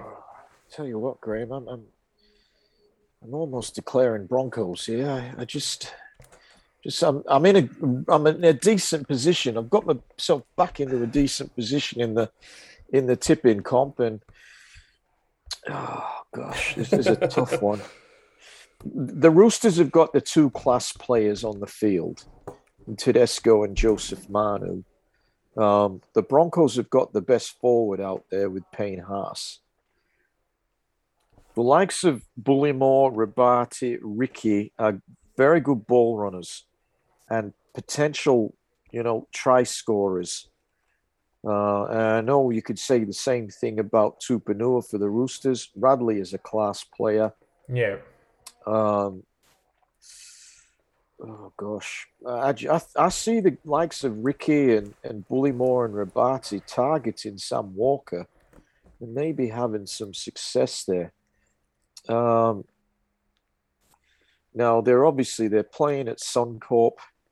The crowds are back, I believe, this weekend. Well, half full. Well, they wouldn't have got more than half full anyway, I don't think. But oh, what the heck! I'm gonna go Broncos. There we go. That's what we wanted. I'm gonna go Broncos. Yes. Everyone else in the tipping comp just cheered there. We got one on him. Yeah. Look, it could be a master stroke. Could be a stroke of genius. It could be a stroke of idiocy, but not brave. For the time. You're braver than me. I'll stick with the Roosters. But I think it'll be a good Friday night game. For us down in Sydney being in lockdown, there's worse things to do than watch the Broncos versus the Roosters on Friday night on the telly. Graham, Kevin Walters came out and said that, the reason they didn't make the 8, or not go and make the 8, is because Katoni Staggs missed most of the season. I thought that was a little overstated there, but, Kevy comes out with some interesting things from time to time. Yeah, I mean, look, he's definitely key, and everyone knows who listens to this podcast that I'm a huge fan of his, and I know that they were a different team with him in the squad, but if all it took was one good centre to win a comp, then a lot of other clubs... Yeah, there's a lot... I think they've got a lot of other... I think there's a lot of other things that need to go in place. I don't know if that was Kevy's roundabout way of saying Staggs is a good player. No. You got to... You got to try and make some excuses. I don't know. I think they've got... Yeah, there's more happening there than a key centre being out. So, look, I'm tipping the Roosters. I'll stick with the Roosters, but I think this will be a belter. I think you're right, Griffo. Give the Broncos a lot of credit in this one. Okay, we're going to move on to Saturday afternoon here. We have yet again one of those situations where the home team is playing at the away team stadium. So this has worked out for the Gold Coast Titans a few times over the past couple of weeks, given that all the footy is being played in Queensland. South Sydney hosting the Titans at Cbus Super Stadium on the Gold Coast at 3 p.m. on Saturday. For the Rabbitohs in this one, we're seeing the same team that beat the Eels last week, and a lot of people would expect that's what you'd go with when you've got such a emphatic win. But we need to keep in mind for the Rabbitohs that there are a few players that are still not back, that have been obviously in contention in recent weeks, those being Campbell Graham, Liam Knight. Neither of those two players are on the reserves this week. Still waiting on Alex Johnston to be fit. As we mentioned, they've got some big games coming up in the future. So still a strong team for the Rabbitohs with Mansour and Paulo holding their places on the wing. For the Gold Coast side, Jamal Fogarty. Now he has recovered from a finger injury, but Holbrook has gone with Sexton. Sex bomb. and Ash Taylor. And that The really... non-sex bomb. No, we often don't call his play sexy, but anyway. But that shows the quality and the faith they have in Sexton moving forward. We've talked a lot in recent weeks about him as the long-term option for them there. But Fogarty, for those Titans fans, he's in jersey number 21 this week. He's on the reserves. Look, Holbrook, to quote him, he said, Jamal's been good for us last year, but this year I'm really happy with Toby and Ash. So that's what we're expecting to see this week is Toby and Ash. So that's Taylor and Sexton. A bit of trivia for you, nice little tidbit. Jared Wallace is playing his 100th game for the club. We have here the Titans, Griffo. They're your yo-yo team this year. They've been up and down. They've got a real test this week against the Rabbitohs. If they're going to be any chance in this game, and I know some people may give them a chance, they're going to have to score a lot of points, which is something we saw last week. They were able to put 36 points on the board, albeit against the Cowboys team. Bit of a different step in class this week, though. Yes. Now, before I talk about the game, I just had a thought. Imagine if number 6 for the Titans was Ashley Madison in partnership with the Sex Bomb. But, it's Ashley Taylor. But not to worry. Back to the game. For mine, I think this is probably the game of the round. I'm not sure if there's any other clashes where you've got 2 top 8 teams, although probably para. We'll get to that one. But I think this, if the Titans aim up, they can really test the Rabbitohs. I don't think they will beat the Rabbitohs because the Rabbitohs are likely to put on 40 against the Titans. Titans may score 32. So I think it'll be a high-scoring game because both teams, their strength is their attack. I do think South's defense across the park is probably better than that of the Titans. Although, as we know, Souths have had their issues. They still leak some points. They do, and they'll be exposed by the Titans. And as I said, I think the Titans will score a few, but I think the Rabbitohs score more because they're a better team. I look forward to this clash, a 3:00 game on a Saturday. It'll be daytime rugby league, which probably suits both teams with their attacking style. But the Rabbitohs have got a guy called Latrell Mitchell, and the Titans don't. The Rabbitohs have got Cody Walker, and the Titans have got Ash Taylor, who he's been okay in the last few weeks, Ash Taylor. But and to further your other point there, with Latrell Mitchell, AJ Brimson's a quality player, just not at that absolutely. level. He's a great player, but he's not Latrell Mitchell. No. Latrell Mitchell can just bully teams. Brimson is a really, really... I love watching him play. He's a great ball runner, but he doesn't have that presence on the field that Latrell Mitchell does, who's a massive human, who runs quickly. He's just power personified. Close to the line, he's unstoppable. Just while we're talking about fullbacks, Griff, I know I'm taking you off topic here, but I thought it would be worth asking because I know for a long time you've talked about James Tedesco as being the best player in the game, let alone the best fullback. Given recent form, would it be fair to say that Turbo's the best player? I think so, currently. Where would you put Latrell in 2. that list? That's 2. a bit, and that's a massive call. That really shows the impact. And not he far has. behind. Far behind. Yeah, that really indicates where we're at with Latrell going into this game. Yeah, and that's not any disrespect to Teddy, who's been at the top for a few years now. His form hasn't waned. Just these guys can do things that he can't do. And vice versa. Um, it, we're talking about elite talent, the likes of which we haven't seen all at the same time previously. Like none of them at the moment have surpassed Billy Slater, um, but they may well. All three may well by the time they're finished. And that's not disrespect to Billy Slater, who's been the best fullback there's ever been. Um, the trajectory that Tommy Turbo's on, I've got him at number one at the moment, but there's not much in it.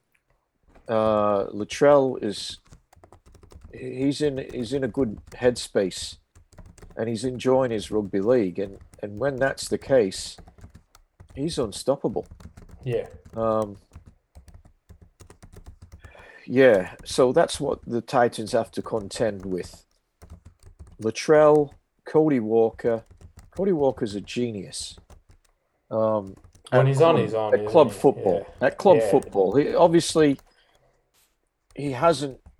He's only had limited opportunities. I thought he played really well in Game 2 of Origin last year. We were at that game. Yeah. I thought he was great. I think we were at that. I know I was at that game. Were you there, Graham? Yeah. Okay. Sometimes I get confused. We've been to a few games. Yeah. I think there was a former big man there with us, and anyway. But Cody Walker was really good that night. Nathan Cleary was man of the match, but only for mine, just slightly shading out Cody Walker. We'll never know this year if the Walker Reynolds combination would have got New South Wales a victory. That's history. I think Queensland were happy that they didn't go for the Souths combo, but the Souths combo wearing Myrtle and Cardinal, or not necessarily in that order, they've just blown teams off the park, playing a brand of attacking football that few teams have been able to handle. They've only lost the Rabbitohs. They've only lost against the Storm and the Panthers. No one else. And I can't see that changing right through to the end of the season. I think Souths win against anyone other than maybe the Panthers or the Storm. And, who knows? Do they play Manly before the season end, Graham? Or? The Rabbitohs. I throw these questions at you. Okay. They don't. Unless they meet in the semis at some stage. So, again... So I'll give you the Rabbitohs run home just because we've been talking about a lot of the other top clubs. It is a tough one, but the Titans this week, Panthers next week, Roosters the week after, and they finish with the Dragons. Yeah, I don't think they're going to be troubled by any of those teams except for the Panthers. And I'm not saying the Panthers are going to beat them. I'm just saying the Panthers will trouble them. But yeah, of course. As much, and I do think the Titans make the 8, and I do think they're a good rugby league side. They have made some progress on their defense. It's been their Achilles heel right throughout the year. They will see this game as a potential turning point in their club's history. If they beat the Rabbitohs, they virtually, almost assure themselves of the top 8 spot because their draw's not too bad from memory. This is a good side, the Titans, with a guy that will trouble the Rabbitohs in David Fifita. He troubles everyone. Whether he can trouble them enough to get the victory, I don't think so. I do think, as I said, the Titans will score a number of tries. I just think the Rabbitohs will score more. Your thoughts, Graham? Yeah. I think you'd expect most people to be tipping the Rabbitohs this week. It is a bit of a danger game for South Sydney in a sense that you'd want to hope that they have the right mindset going into this. They have the talent, they have the class and the form to beat the Titans. But We do know that the Titans, as you said, have a lot of points in them, and we know that South can leak some points. This is a type of game where, South could win 40 points to 28. That would not surprise me this week. I'm tipping 40-32, Graham, just quietly. Yeah, there's going to be a lot of points scored. Given, as you said, I hope, I haven't seen the weather forecast for the Gold Coast, but I hope there's no rain forecast, because if this is a beautiful Saturday afternoon on a dry track, both these teams are gonna love throwing the ball and chancing their arm a little bit. I think South Sydney this week against a team like the Titans, their left edge is going to see a lot of points. The concern is that they might rely on that left edge a little bit too much, but the points are flowing at the moment, and I don't think that's going to be a concern until they come up against the really good defensive sides like they will next week against the Panthers. So, given the form that South Sydney's in, especially some of the forwards, I'm looking forward to this forward battle so much. The South forwards are in awesome form, but they come up against some real top quality forwards when you've got Wallace, Fodawaker, Proctor, Fafita. Interesting to see if he starts or if he's on the bench. Big Tino's there as well. There's a really good battle there happening in the forwards that I think where South Sydney's going to show their strength is when they start to get that forward rotation happening. One thing we haven't made huge comments about this week was the return of Tavita Totola. He was one of their form forwards before he went out injured. He returned last week, and I was going to say, I thought he was back last week. Yeah, he was back last week, and he was great last week. And obviously you got Host and Sewer there with Marshall as an option to come on and play a supporting role. The back row for South Sydney, I think, Griffo, you mentioned it might have been last week or the week before. Yep. No, it was last week, Graham. Last week. Could possibly be the best back row at the moment in the NRL with Kalamatangi, Arrow and Murray.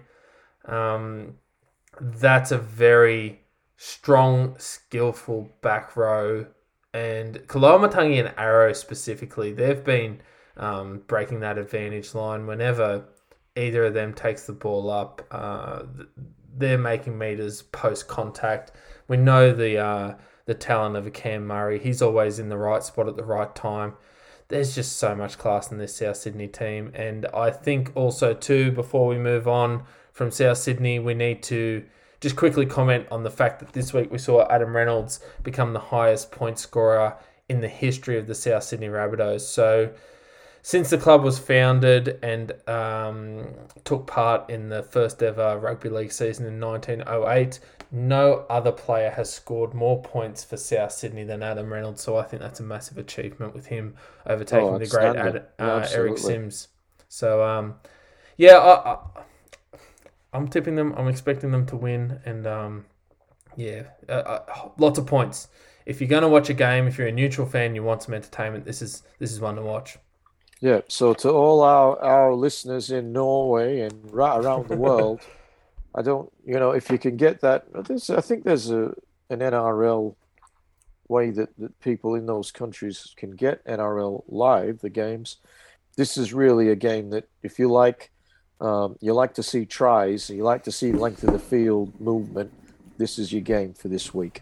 Yeah, no, this is the entertainment one. So I'm tipping South, but I think there'll be lots of points scored, and it'll be a great one to keep your eye on. All right, second game of Super Saturday this week will involve the Cowboys and the Tigers. So 5:30 p.m. Sorry, Graham, I'm getting a vibe from Shano. There's a vibe coming through. And it's a smelly one. Yeah, so you'd imagine that the Tigers might be able to defend the cup they won last week. So the Cowboys taking on the Tigers this week. This game's happening at Townsville on 5:30. Look, the good thing, even if you do have a Portaloo game of the week, Griffo, is that they're not the easiest to tip, because sometimes you find that they are closely contested games. Look, the Tigers are 2 wins outside of the 8. So, it'd be interesting to see. They've still got to play. They've got a couple of tough games, but they'll fancy themselves against the Cowboys. They've still got to play the Bulldogs, Sharks, Panthers here and there. So it's a big game for them. For the Cowboys this week, they made a few decisions on Tuesday to mix up the team slightly. So we've got Asiel partner Granville in the centres. Granville seems to be another player who's collecting jersey numbers this year, finding himself in different areas of the back line. Who have we got? Yeah, so Cotter is still another week away. Back. Yes, they won't be welcoming back Cotter for another week or two. So he'll be on the sideline with the Sweat Hogs this week, watching this one from the sidelines. They also reckon that the Hammer is... Look, they're saying 3 more games. There's 4 to go. We know he had that appendix surgery, so come back next year, Hammer. Yeah. Get well Look and come after back yourself. next year. That's the main thing. Look, the Tigers, unchanged 17. The only change that I can see of note that's worth having a chat about is James Roberts, number 21. So we know he had to do his COVID quarantine suspension, however we'd put it.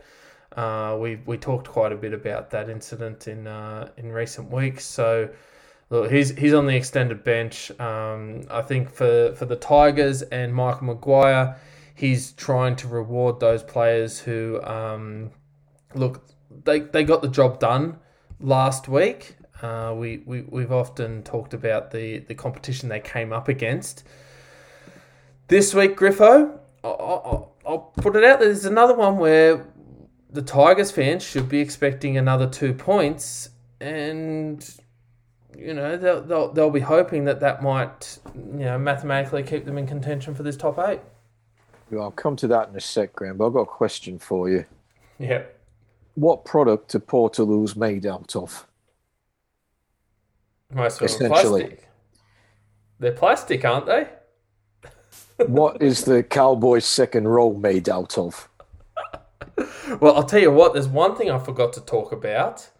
It's made. We'll get to that in a moment. Yeah, so we've got the plastic brothers in the second row. I'll tell you what. The balloon. If they're not sponsored on game day by Ansell, then I'll eat my hat. We've got the condom and the balloon. The balloon. And look, I blow up this game. And one of those things that I didn't mention, and it escaped my mind, I think, because we talked about it already off air. Taumalolo, he's broken his hand again. Yeah, that's it. It's yeah. I've never heard of a player having so many issues with their hands. In regards to injuries, I know a lot of them drop balls and whatnot and have hands like flippers, but he's had quite a few injuries in regards to his hands. That's something we've talked about a lot on the podcast. He just needs to do his boxing practice on a bag, not on the brick wall. Oh. Seriously, maybe I'm phenomenal, wrong, but you've never heard of a guy breaking his hand 3 times in one season? Most players will go through a career without breaking a hand. You might have a dislocated finger. You might have a few, ligament issues here and there. But am I the only one out there questioning how he's breaking his hands constantly? Or, to me, it's just frustration, and he's hitting a brick wall or something. No, the question's worth being asked. Definitely is. I could be right off the mark. I mean, we're frustrated and perplexed, and we're not even Cowboys fans. How do you think they feel? This is a bloke who, years ago they basically put all their eggs in his basket and said, "This is the guy we're building our team around." And for the most part of that contract, he's been an excellent player in good form. Oh, absolutely. But it's very unfortunate with these injuries, and it's a recurring one. Well, there's again. I'm not usually a conspiracy theorist, but this don't seem like a happy camp. Not much to be happy about, though. No, but Todd Payton came in And he did a fantastic job last year with the Warriors. Correct. So much so that the Warriors offered him a contract. And I believe the reason he didn't accept was because his wife did not want to go and live in New Zealand. Mind you, Townsville is probably just about as far as from Sydney as what New Zealand is. It's actually a longer it's just flight, you don't I think. have to go over the water. Yeah, but, you don't need a passport. Yeah. And I'm going to say it that I think he's been a bit of a failure as a coach at that club at this point in time.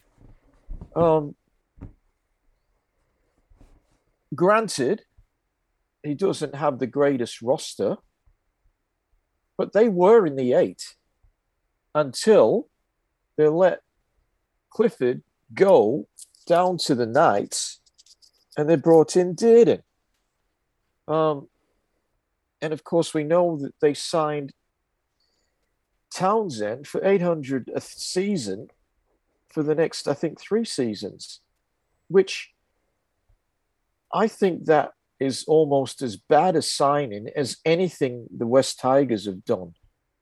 Now, again, I might be proved wrong on that, but they've paid more than double for someone to steer their ship next year, the ship that has sunk pretty much this year.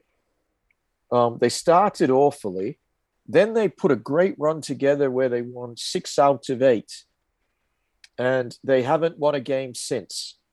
And that turning point was when they released Clifford and they brought in Dearden. Now, there's been drama with Taumalolo the whole season. They played their first game against the Panthers. They went down 24-0. They were the worst, probably the worst team I've seen at Penrith, a visiting team, for a long time. It's just the Panthers didn't really have their attack in gear that night, but it was just complete control. They just didn't score a lot of tries. And the Cowboys never looked like scoring. And Payton came out, was critical of Taumalolo. And you know, I don't know if that was a good move. You can be critical behind closed doors, but to come out publicly and that would have been. I'm sure Taumalolo didn't like that. That stretch where they won. I heard a stat this week. Jason Taumalolo has only played in 2 winning Cowboys teams all season. That run they had, where they won 6 out of 8, that was largely when he went from one broken hand to another broken hand. We're down here in Sydney, and we've tended to focus, I guess, more on the problems of the opponents, the West Tigers and the Bulldogs.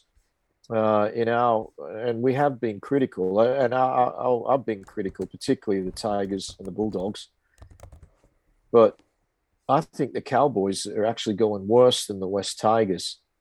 They sort of slip under the radar a bit because, you know, they are in Townsville, but I think they've been dreadful for quite a while. And when you've got your number 1 player and your captain, who was obviously unhappy, and I'm only speculating about the broken hands, not that he's got a broken hand, but just how it might have happened. I find it hard to believe that a guy who's not broken his hand before ends up with 3 in one season. We know he's frustrated. He doesn't see a lot of game time. The coach had him playing at second row last week. He's not a second rower. He didn't play well. I just think there's massive problems that club is experiencing, and I'm going to tip the Tigers this week simply because I think they're in better form, and their list is currently better than what the Cowboys have to offer. The Cowboys are without the hammer still, as you mentioned. He would make a difference to their attack.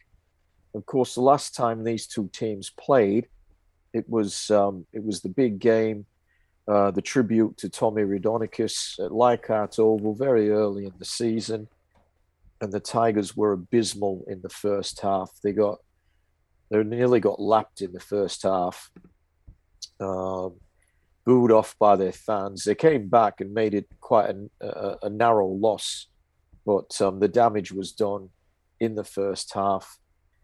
I just think the Tigers, they got Douay here in really good form. Their forward pack for mine is stronger than the Cowboys. I just think the Tigers get this one simply because they're playing the Cowboys, who are really, really struggling. Great. Yeah. Look, I agree with everything you said, mate. I think that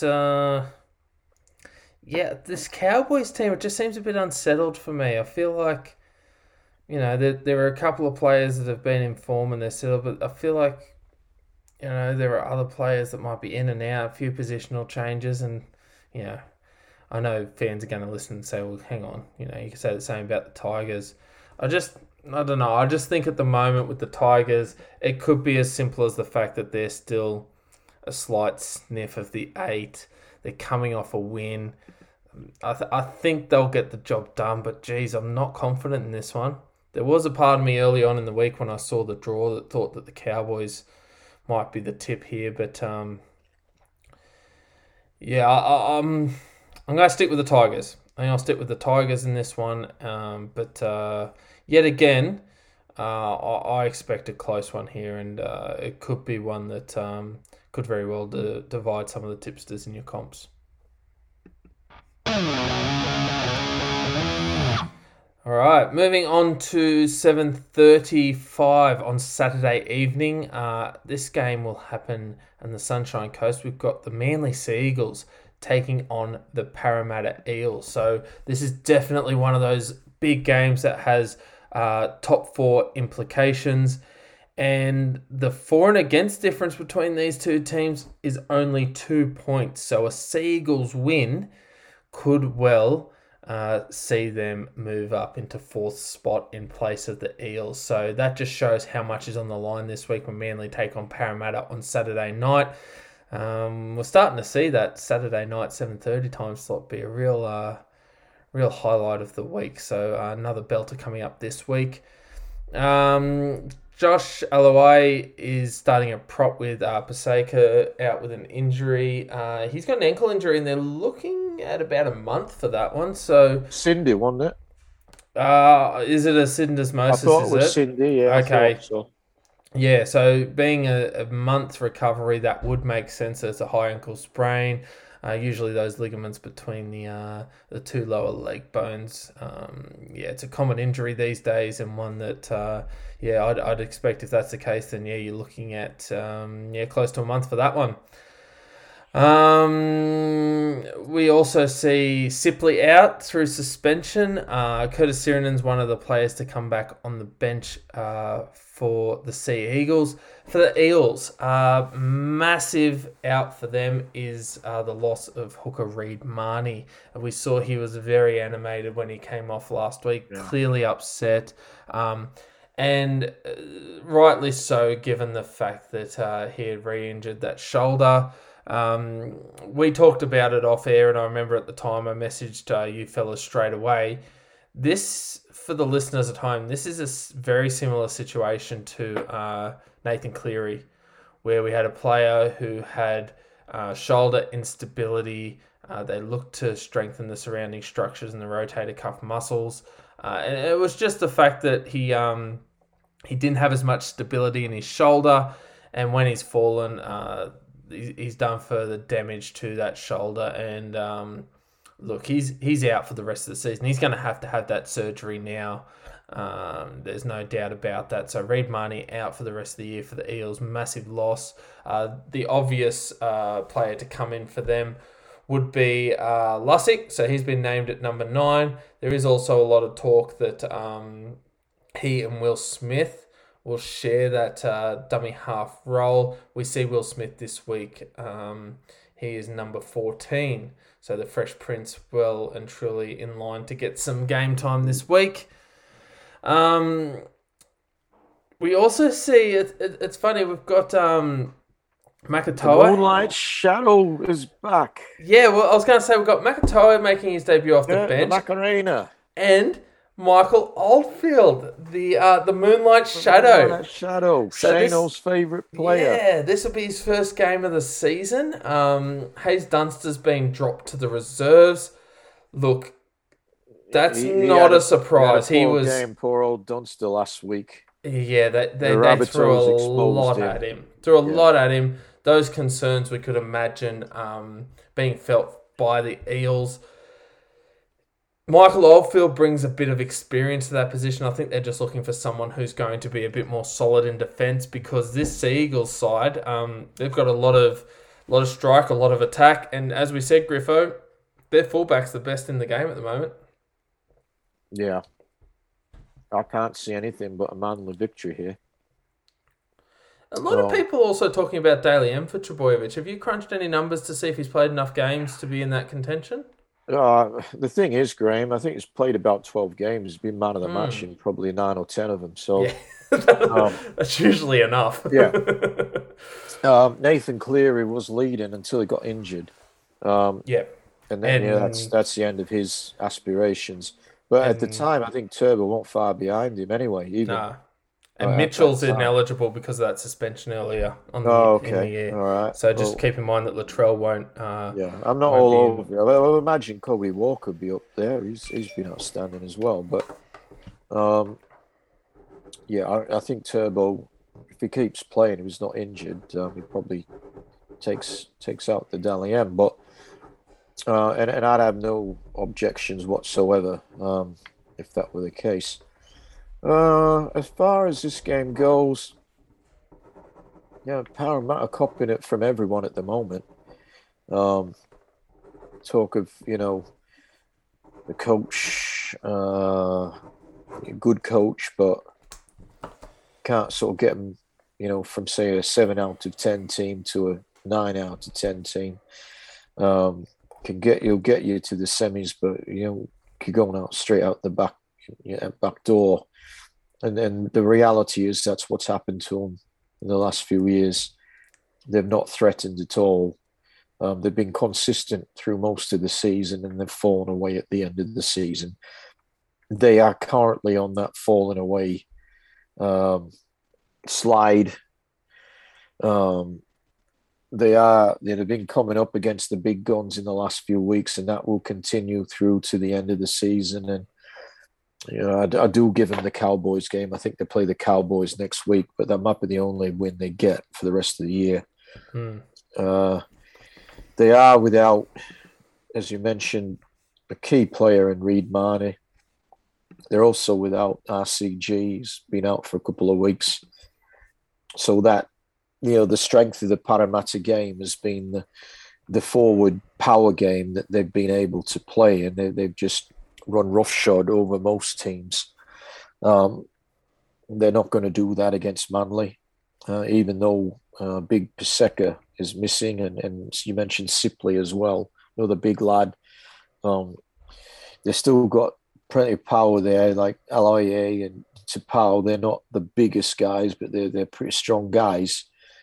The guy that impresses me, well, actually the back row impresses me, Olakawatu and Schuster, the 2 second rowers. They're both dynamic players. They got Tommy Turbo, and Parra don't. It's as simple as that. Right? It's a class gap between these two teams. The Eels will try hard. They'll be in the game, but I just think Manly have got more try scoring potential than what the Eels have got. And therefore they win the game. And if that happens, as I expect, then there'll be even more talk about Parra during the week, and the fact that they're going to not make the top 4, and then they're going to be pretty much out the door pretty quickly come semi-finals. There's only one way to stop all that talk, and that's actually win games. And I know, there's an extra motivation for Parramatta to to say, well, look, we are contenders. Um, they beat Manly.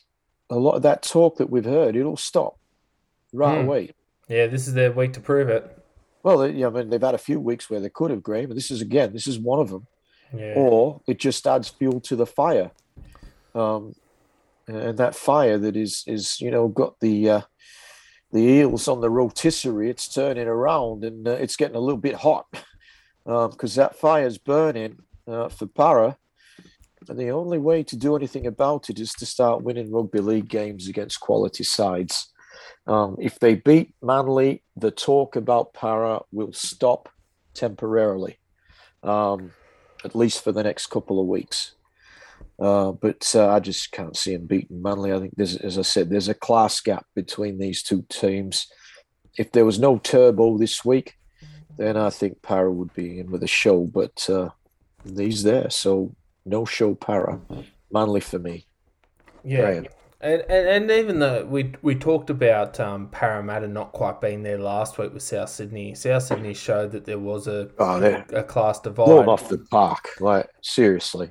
And I mentioned that Reid Marnie's a loss. What we've also got to understand too is Reid Marnie went off with a couple of minutes left to go in that game. He pretty much played the whole game. There was only a few minutes left where they had to play without him. The game was well and truly gone. So you could effectively say that last week, even with Marnie in the side, who has been one of their best players and really key for them, that they were really struggling to match it with a top quality side like the Rabbitohs. I see a similar thing happening this week. I think that Manly's got too much class. I think that they are really building. They're strong and look, they went down last week, as I said, but they come up against the best team in the competition, and I think that this week they're going to show that top 4 spot that Parramatta currently holds belongs to the Seagulls, and I think Manly will get the job done. Agree.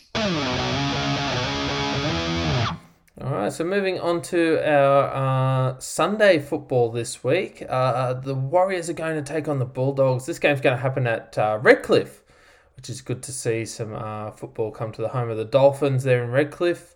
The Warriors, they're still expecting another week out for DWZ. He was unlucky to fail to beat a contrary conduct charge at the judiciary on Tuesday night, so he got a 1-match suspension. Chad Townsend and Wade Egan have both been named on the extended bench this week, but don't expect them to take part in the game at all. For the Dogs, Ryan James and Corey Horsburgh, I should say, will be... So they're loan players, I should say. So they're going to be there for the next couple of weeks. So just keep that in mind that they're coming in on loan. Jack Hetherington and Dylan Napa will be missing for the next 2 games due to suspension. Corey Waddell out of the squad. Matt Dury in. The Bulldogs coming off a loss in the big Portaloo game last week.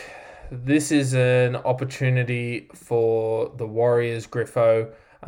Last week we saw them win against the Sharks. We also know the week before the Warriors got the job done against the Tigers. So they've had a couple of more positive weeks after getting absolutely belted by South prior to this. This is another one in that category where they'll be expecting to get the points here. We could be seeing the Warriors winning 3 on the trot.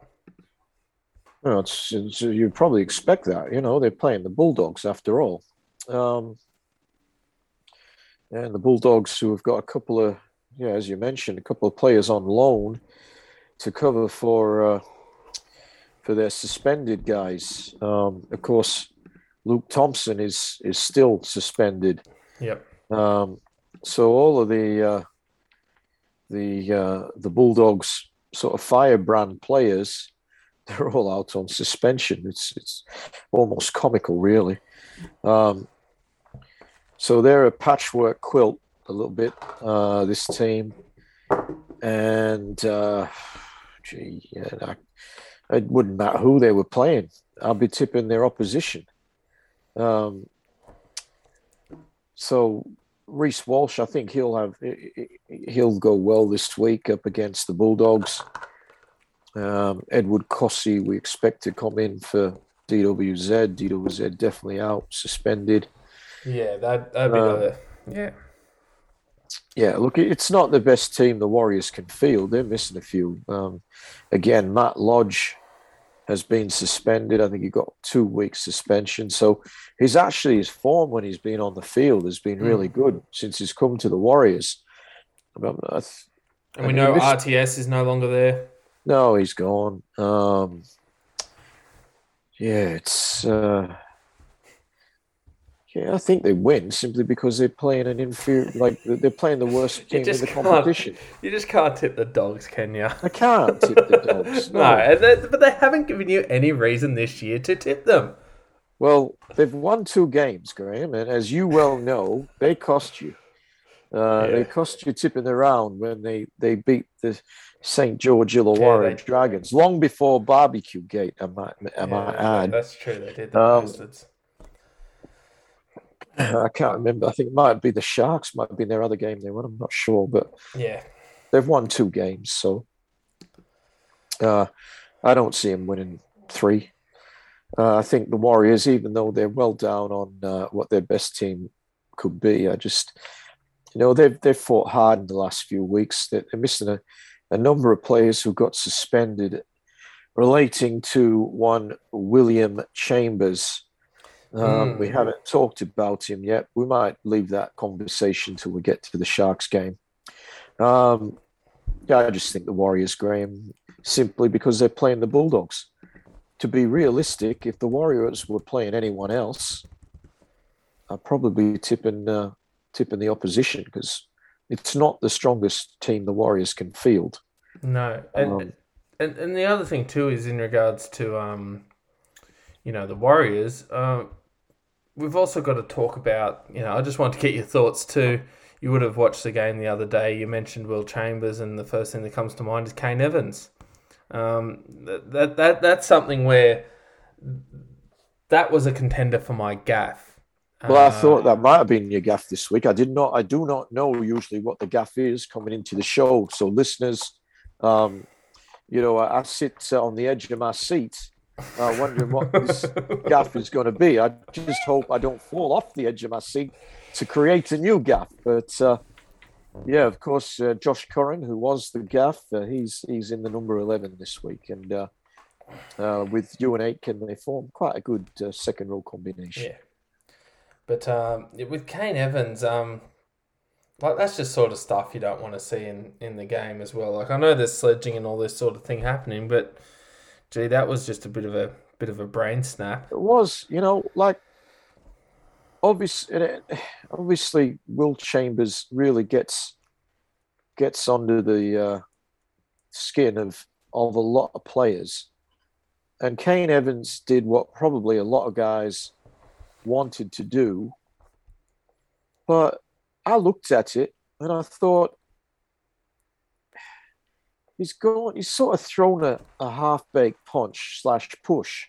Yeah, it wasn't a great punch. If he was a boxer, he didn't even aim for the chin. Nah. He aimed lower.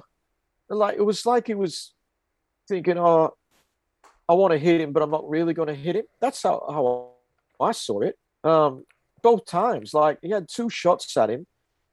It wasn't a full-on punch. It was sort of a half push, half punch aimed at the chest, not aimed at where it was probably going to do a bit more damage.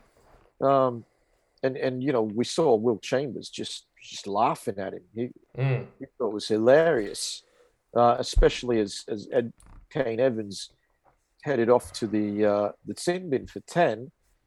And then later on, there was a second incident, which I did not see at the time.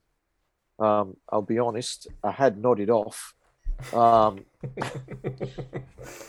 I nodded off, the Sharks were in command of that game. I think it was 16-6 or something like that.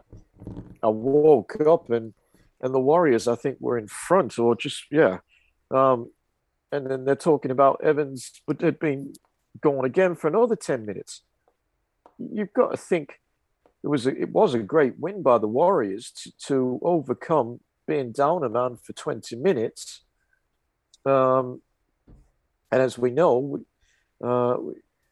three guys from that team last week suspended, largely the result of Will Chambers, who, oddly enough, was able to only be fined for his actions, but the Sharks heard enough of him and they dropped him. But well, that brings up the point too, though, because obviously what we've heard this week is that the sledges, and we know that he used words, we'll call it a sledge, that they were of a very personal nature from what we're hearing.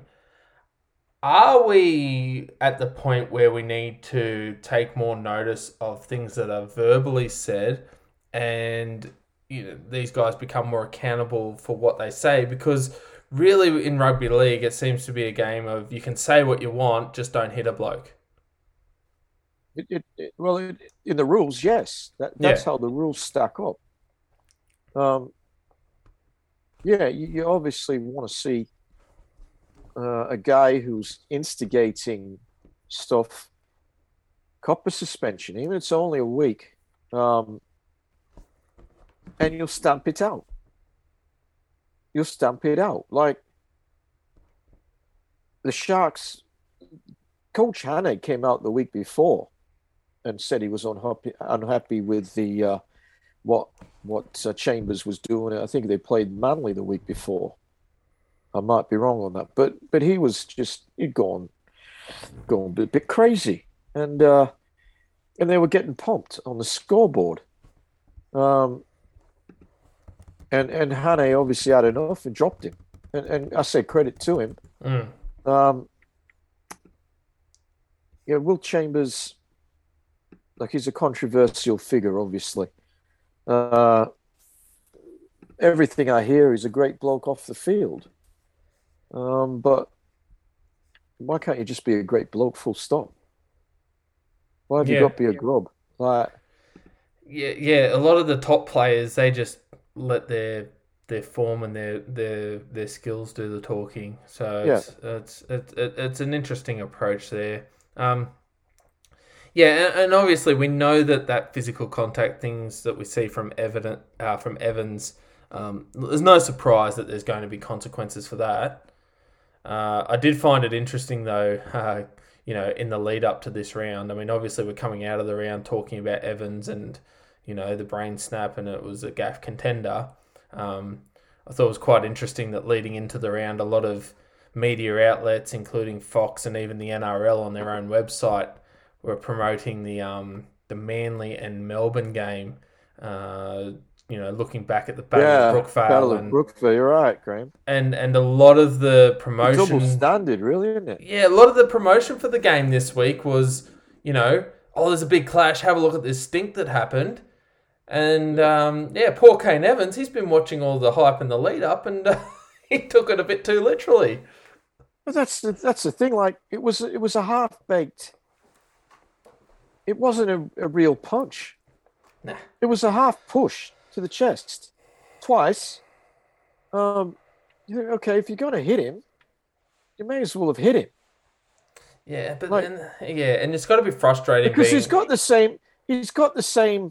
The repercussions have been your 10-minute sin bin and your suspension. So if you think, well, you're going to go half-baked, you may as well have done the job properly. But in saying that, it shouldn't have done it at all. Yeah, it shouldn't be part of the game. But going off half-baked still gets the same consequences as if you actually... I think the last bloke that did throw a legitimate punch, again on a sledger, was Curtis Scott on Dylan Walker. And he got him. He got him well. But again, Dylan Walker's one of these, he plays the game in a similar manner to Chambers. Yeah. And, he came out and said, I was giving it to him and he got me. He wasn't complaining about it. I think he broken his jaw or something. He busted his eye socket. I think he got a couple I knew something was broken, but... Yeah, his eye was... I don't know, Curtis Scott, he's obviously a bit of a loose cannon. But yeah, he didn't muck around. He didn't do a half-baked Kane Evans job. He did the job, and I think he probably got more weeks than what Kane Evans got. But I think he got two. did he? Okay, well, Yeah, he but probably thought that was fair enough. Probably thought he got away with it, actually. But yeah, it comes back to this argument about these guys who do go the sledge and know that the chances are that there's no recrimination for it, and I don't like it at all. I don't like it in any game that I've played. Of course, it goes on. I just I've got a different perspective, I guess, to some. I don't like it at all. I don't see why it has to be part of a game. no, it doesn't. I'm just one for play the game, whether it be rugby league, whether it be cricket, whether it be AFL, whatever. Just play the game. Yep. This business of, oh, he's a really good guy off the field. Well, part of him is an absolute grub. Just be a good guy. Yep. Well, I don't like it at all. I never have. I've never liked it. And don't need it. We don't need it in the game. No. Totally agree. I know it's just to put the opposition off, but I don't, just play the game. Look, if you want to put them off, score a try. Yeah, true. Run at the line. Make a hard tackle. You are doing more for your team if you move up in the line fast with a teammate and put a strong, solid, dominant tackle in. That's going to have more impact on you winning the game. These types of actions are going to be detrimental, so we don't want to see 6 tackles, apparently. Missed 6 tackles, Will Chambers, last week. Yeah, wow. And I think that's obviously contributed to him being dropped for this week. Yeah, well, that's got more impact.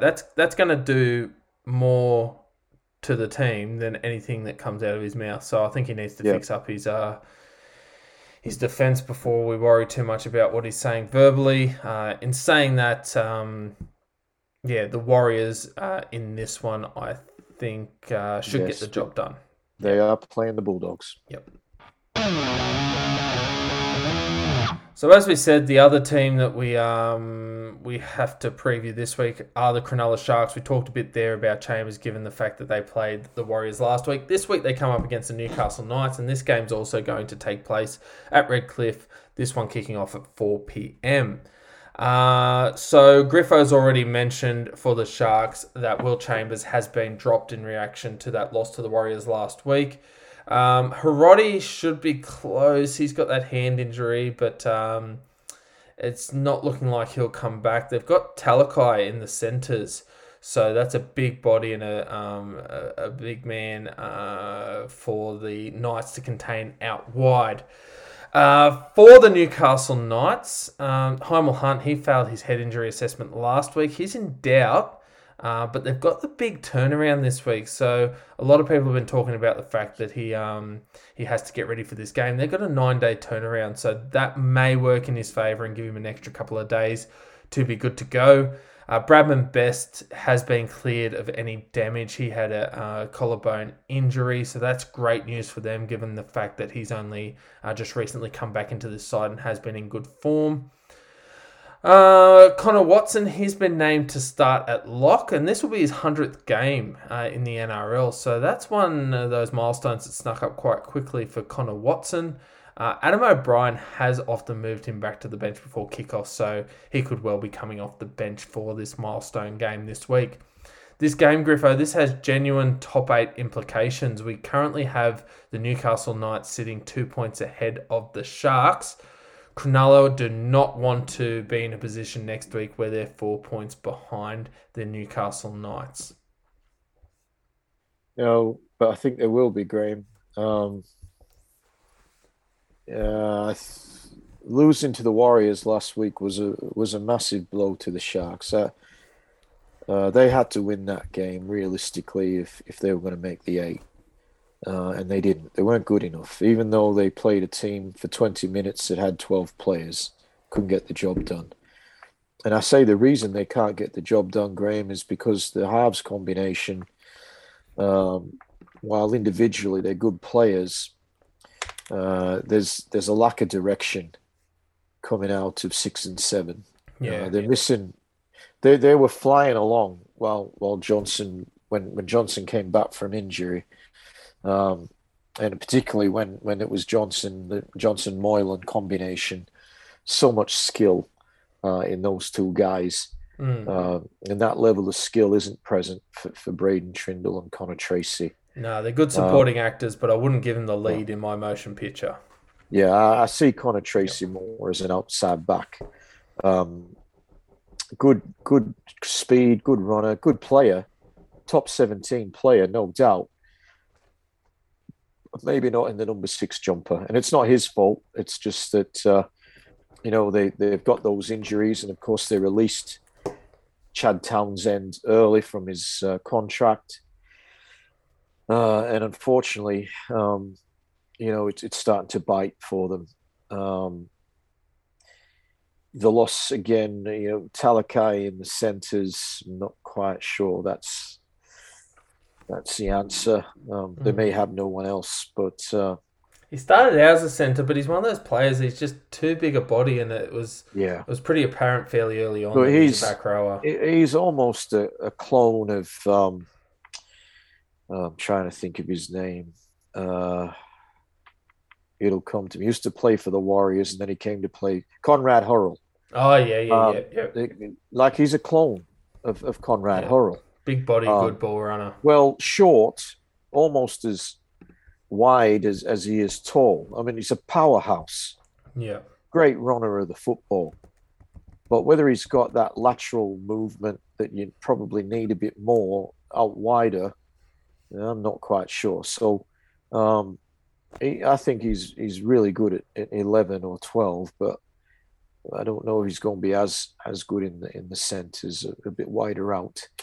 I just can't see the Sharks winning this game, given that Newcastle are in form at the moment and they've got key players, Kalen Ponga, Mitchell Pearce, Jaden Brayley, all playing in this game. The forward pack is a very strong one. I think the forward pack is better than what the Sharks have, even though I do like the Sharks forward pack overall. I just think the Knights are a little bit stronger in that area. There certainly is a much bigger pack, the Newcastle Knights, with the likes of the Safiti brothers. And you got Clemmer coming off the bench. Tyson Frizzell returned to form last week. I just think the skill level of Newcastle, and look, they've got a superstar in the number 1, Kalen Ponga, and to be fair to the Sharks, they're a good team, but there's no superstar there. Really good player is William Kennedy. I really like him, but he's not a Kalen Ponga. It's hopefully Bradman Best is, he doesn't risk further injury. Apparently they took him to hospital last week and thought, well, they've lost him again for a while. His name this week. If I'm Adam O'Brien, if Bradman Best's not 100%, I'd not be playing him. He's too important. I really think they make the 8. It might have been just a good idea to give him that extra week off. I think they win whether he plays or he doesn't play. Wow. So I'm going with the Knights, Graham. Yeah, I'm sort of I think the Knights will win. Where I kind of disagree with you, I think they'll want Best in the side this week. I think if he's any chance of playing, I think they're a much better side with him.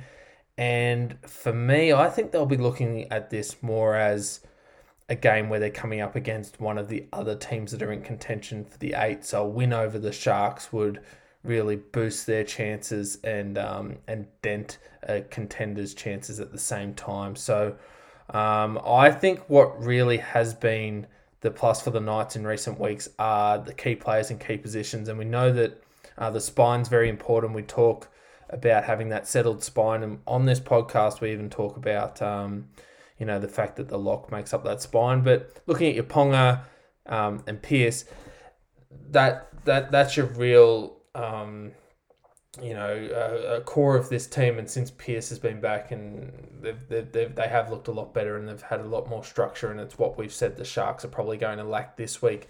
But we also see in these teams that you need a little bit of strike out wide, and I think that Bradman Best adds so much more to this team. He's a superstar of the future. He's a superstar of today. I don't disagree with that, Graham.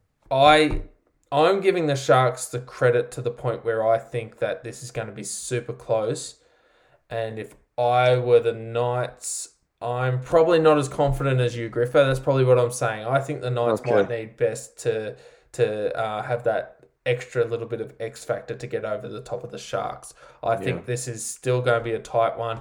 And these are those teams just around that middle. They're in that scrap in the middle of the competition in that 8 where you just don't know what you're going to get from some of them week to week. The Sharks have disappointed me a couple of times. There's been a few games where I've tipped the Sharks and they. I really thought they were going to make the 8. When we did that analysis a few weeks ago, I had the Sharks as one of my teams. I think I had the Sharks and the Titans from memory.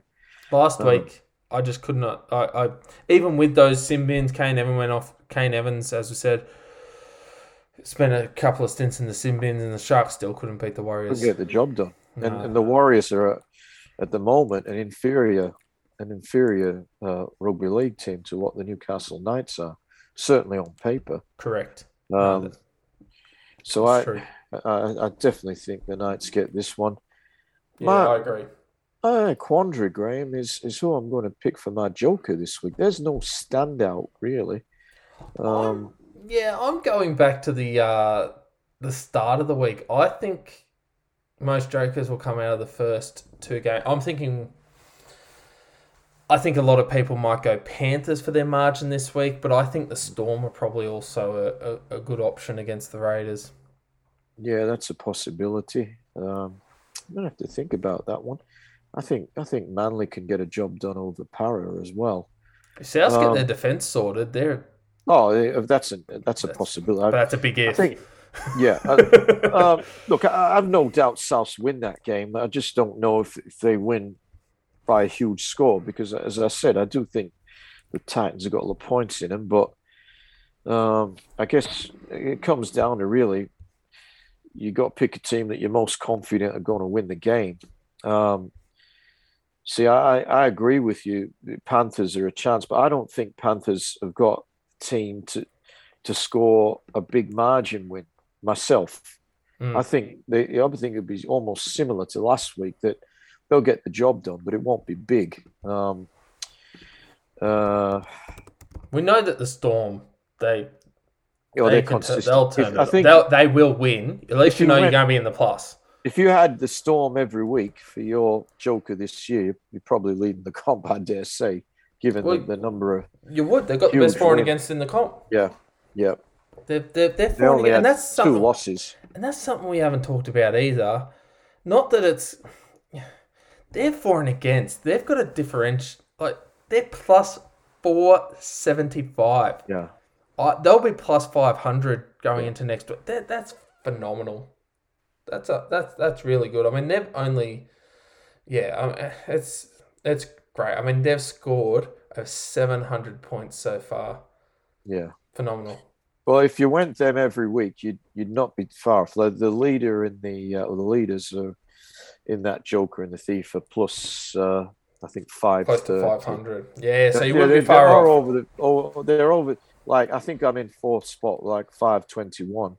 I think first, approximately off the top of my head, is 534. So don't tell the listeners where I am because I've struggled with this one. No, well, I had a couple of weeks where my team got done. But see, the thing is, you might have forgotten to put a tip in once or twice, so which that didn't help. So that's true. I think I did forget once or twice. Yeah, and that makes a big difference depending on whether someone comes up with a real dud for the round, as sometimes happens. But anyway. That's just a bit of fun. It's good fun. I don't know who I'm going to go with yet, but as I said, I'm going the Storm. In most games, I'm reasonably confident of tipping the winner. Not so much in the Broncos Roosters, but I'm just not sure what the margins are going to be. So we'll see how we go. And you're going to stick with the Storm then, Graham? Lock me in for the Storm. Put it in Locked in. ink. Locked in. Locked So I in. got the Storm this week. So I won't have to wait too long to see if my margin, my Joker and the Thief, whatever you like to call it, in your tipping comp comes through, because that's the Thursday night game. Really looking forward to the footy tomorrow night. Really looking forward to the footy all round. Just before we go, just one thing I wanted to ask you, Griffo, and this isn't something that we've talked about off air. With the current COVID restrictions and lockdown in New South Wales, we can just about say that we're not going to see any more football this year. Where would you like to think that the grand final ends up come the first week of October? Yeah, it's a good question, Graham.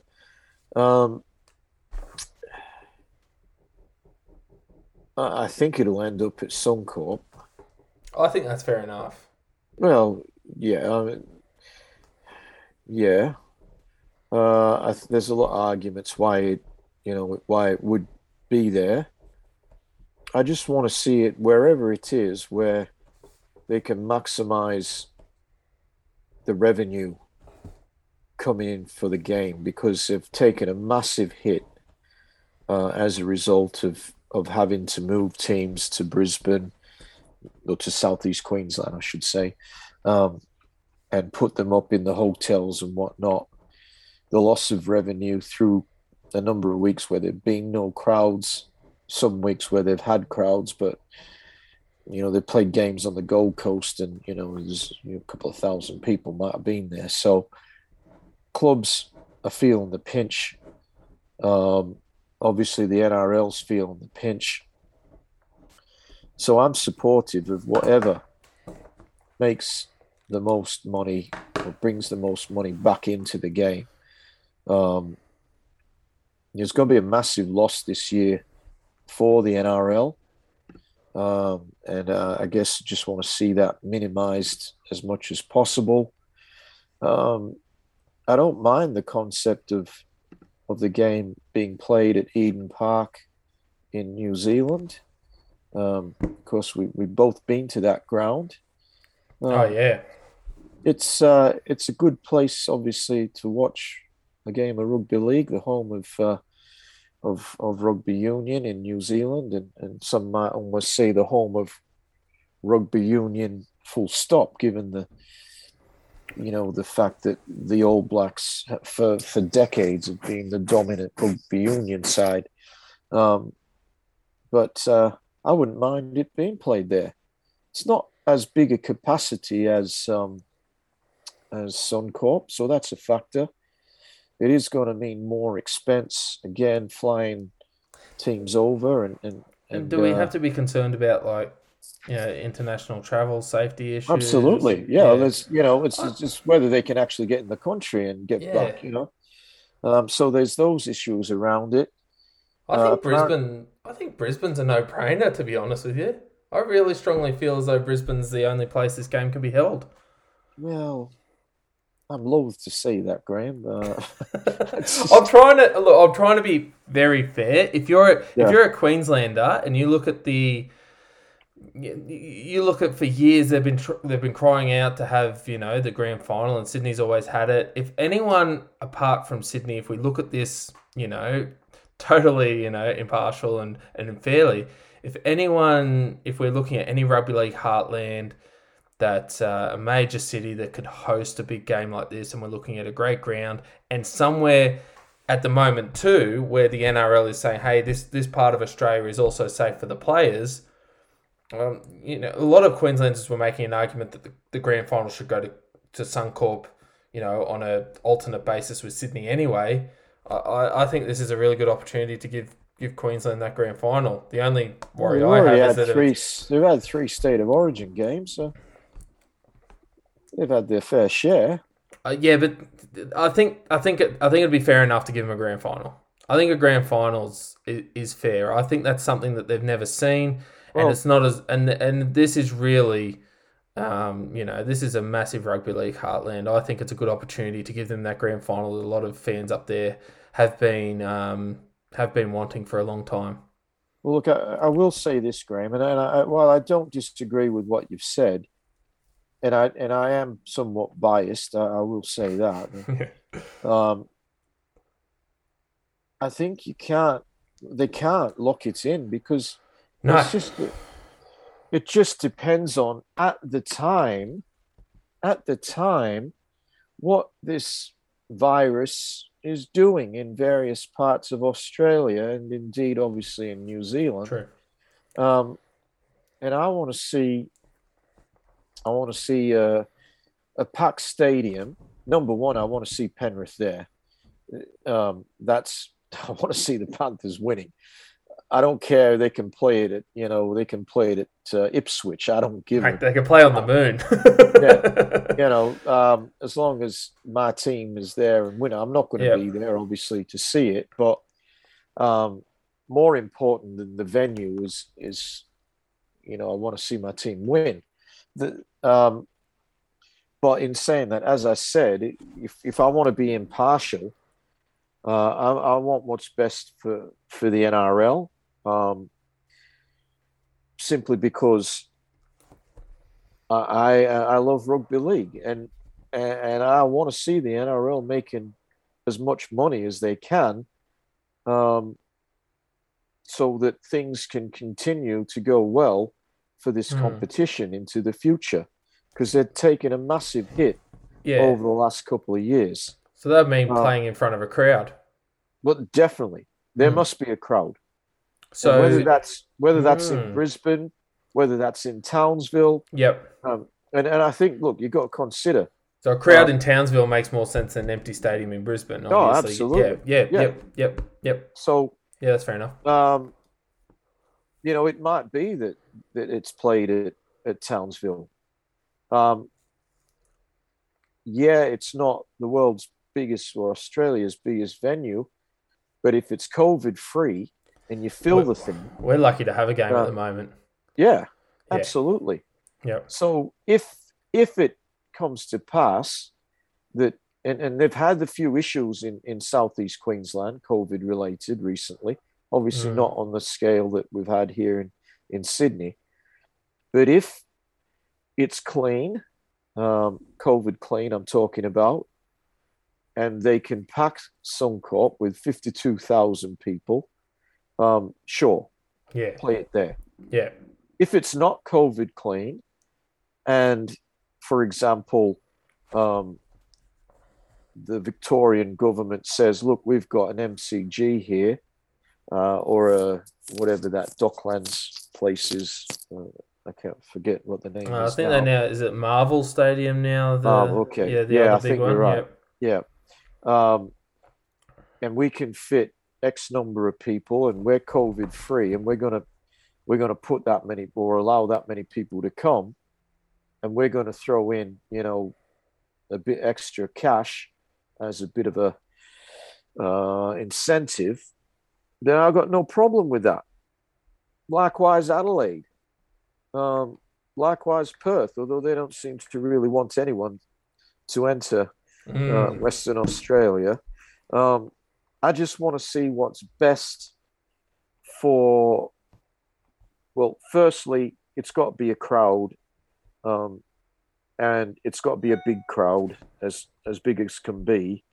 But that's going to be, we don't know that. We're sitting here, I think it's the 11th of August at the moment. The grand final's the first Sunday in October. Yeah. And who knows what's going to be going on in relation to COVID. And we might not know where the game's being played until that week. Exactly. I mean, it's not going to be announced beforehand. It's crazy to think that that's the case, but that's the reality of the world we now live in. And we can speculate all we want. We're, and the way things are at the moment with lockdowns and so on, it only takes a couple of cases for a lockdown to occur. So I think the real thing we should be hoping and looking forward to is hoping and praying, one, that everyone in Australia is safe and healthy, but given the current climate we live in, we need to understand that we'll be very lucky. We still could be very lucky to get this competition finished this year. And yeah. I think we will, but we've got to come to terms with the fact that just the competition existing at the moment and being able to continue and having the comp run out of Southeast Queensland at the moment is more of a privilege than a right. So plenty up in the air, Griffo. Plenty to continue to ponder, but we're very lucky that we've got footy at the moment. Exactly. Yeah. And hats off to those who've made it possible.